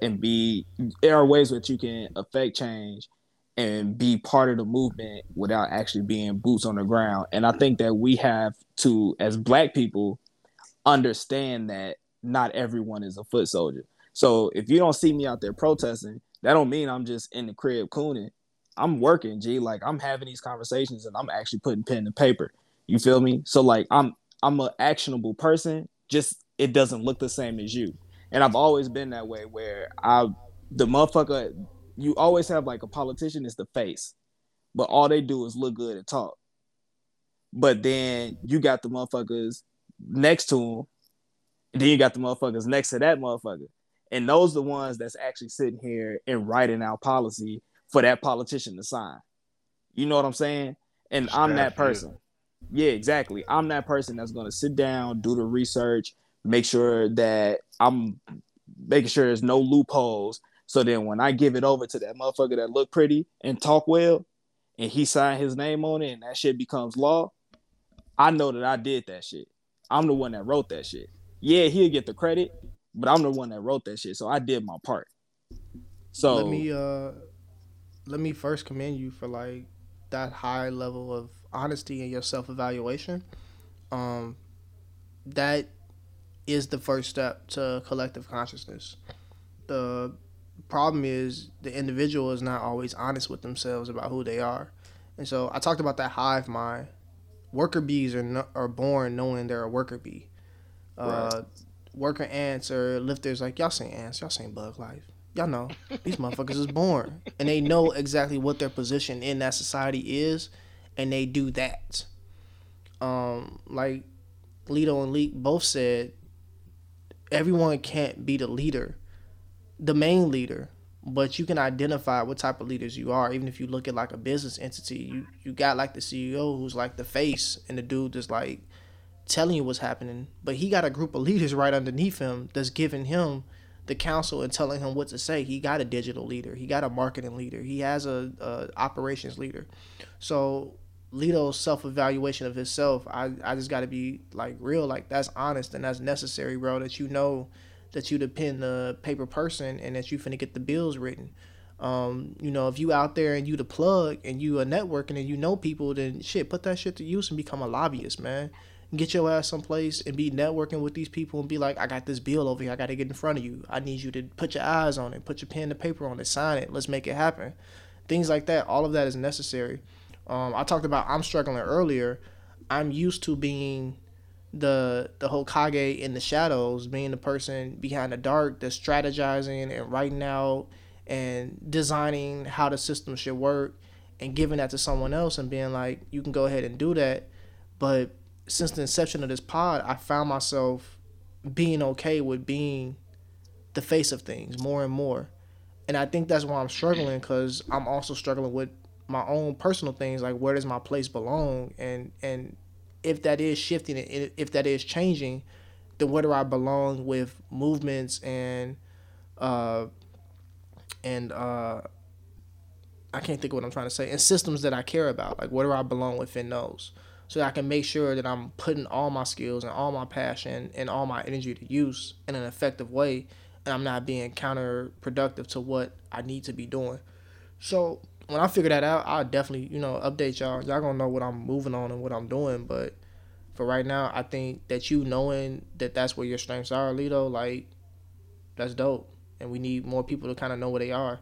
Because everybody don't have to be a protester. Everybody don't have to be, the next political leader. And I think some people just be aiming for positions that's not meant for them. And you got to be honest and know, like, this ain't meant for me, but I can be this. Right. Absolutely. Cuzzo, Leap. No, I feel that 100%.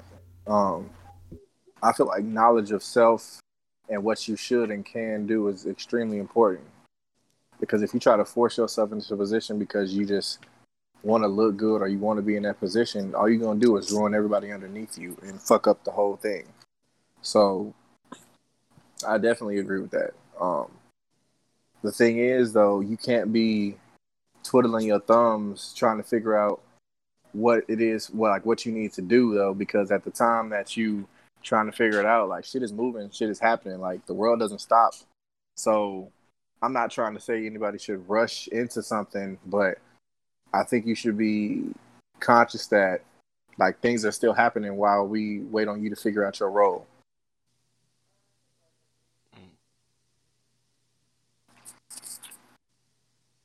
It's valid.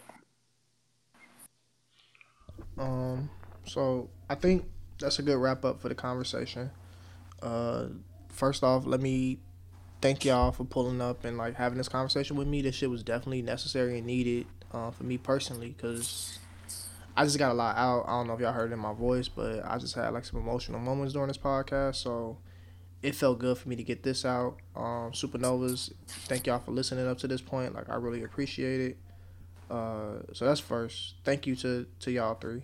I appreciate y'all. Even though it's kind of hard to for me to like articulate like thoughts I might have, but glad I can help because of. I think you did good. Yeah, I was gonna say, if anything, I appreciate your input, Warren, for real. Because like again, like GB was saying, like Leak was saying, like you was honest with yourself, and that's a great like asset. That's your role here. Like, Yeah, be you gotta honest be with yourself self-aware. and know where you belong, bro. Don't put yourself out there if it's not where you want to be. I'd rather have 10 niggas that's giving me 100% than have me 100 niggas that's giving me 10%. Because it's easier to organize 10. It's hard to organize 100, and I can't always maintain they're gonna be at 10%. Like, I appreciate you for being honest and being like, that's not your spot. Like, it's cool. So, still, thank you. How I want to, what am I saying? This the outro. Haha. Supernovas, as always, join the conversation on Twitter and Instagram with the Worst Generation Podcast family. Share any informative links that you may have to keep people updated on what's happening. Share any donations, any programs, anything that you got going on. Share them with the page.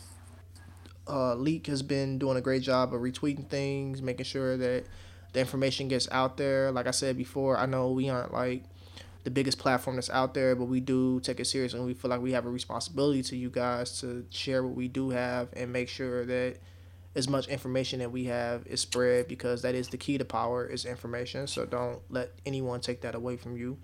Please share.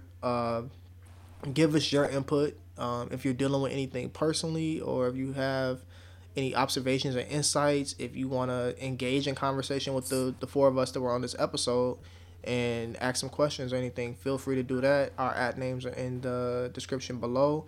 Make sure you use the hashtag WorstGenTalk. We hope that you learned from this episode. We hope that you became inspired. We hope that you maybe had a moment where you could have chuckled or smiled a little bit. And most of all, I hope that you feel relieved. After listening to this episode, maybe you feel heard, maybe you feel seen. I want that for everyone. Stay in tune with the pod. We got season 2 that's coming up soon. We appreciate all y'all for being there for us, for listening to us, for rocking with us. More to come. Don't forget to support the t-shirt. 100% of the profits will be going to a donation or a charity that we will identify on the day this episode drops. And I think that's it. Until next time, we out.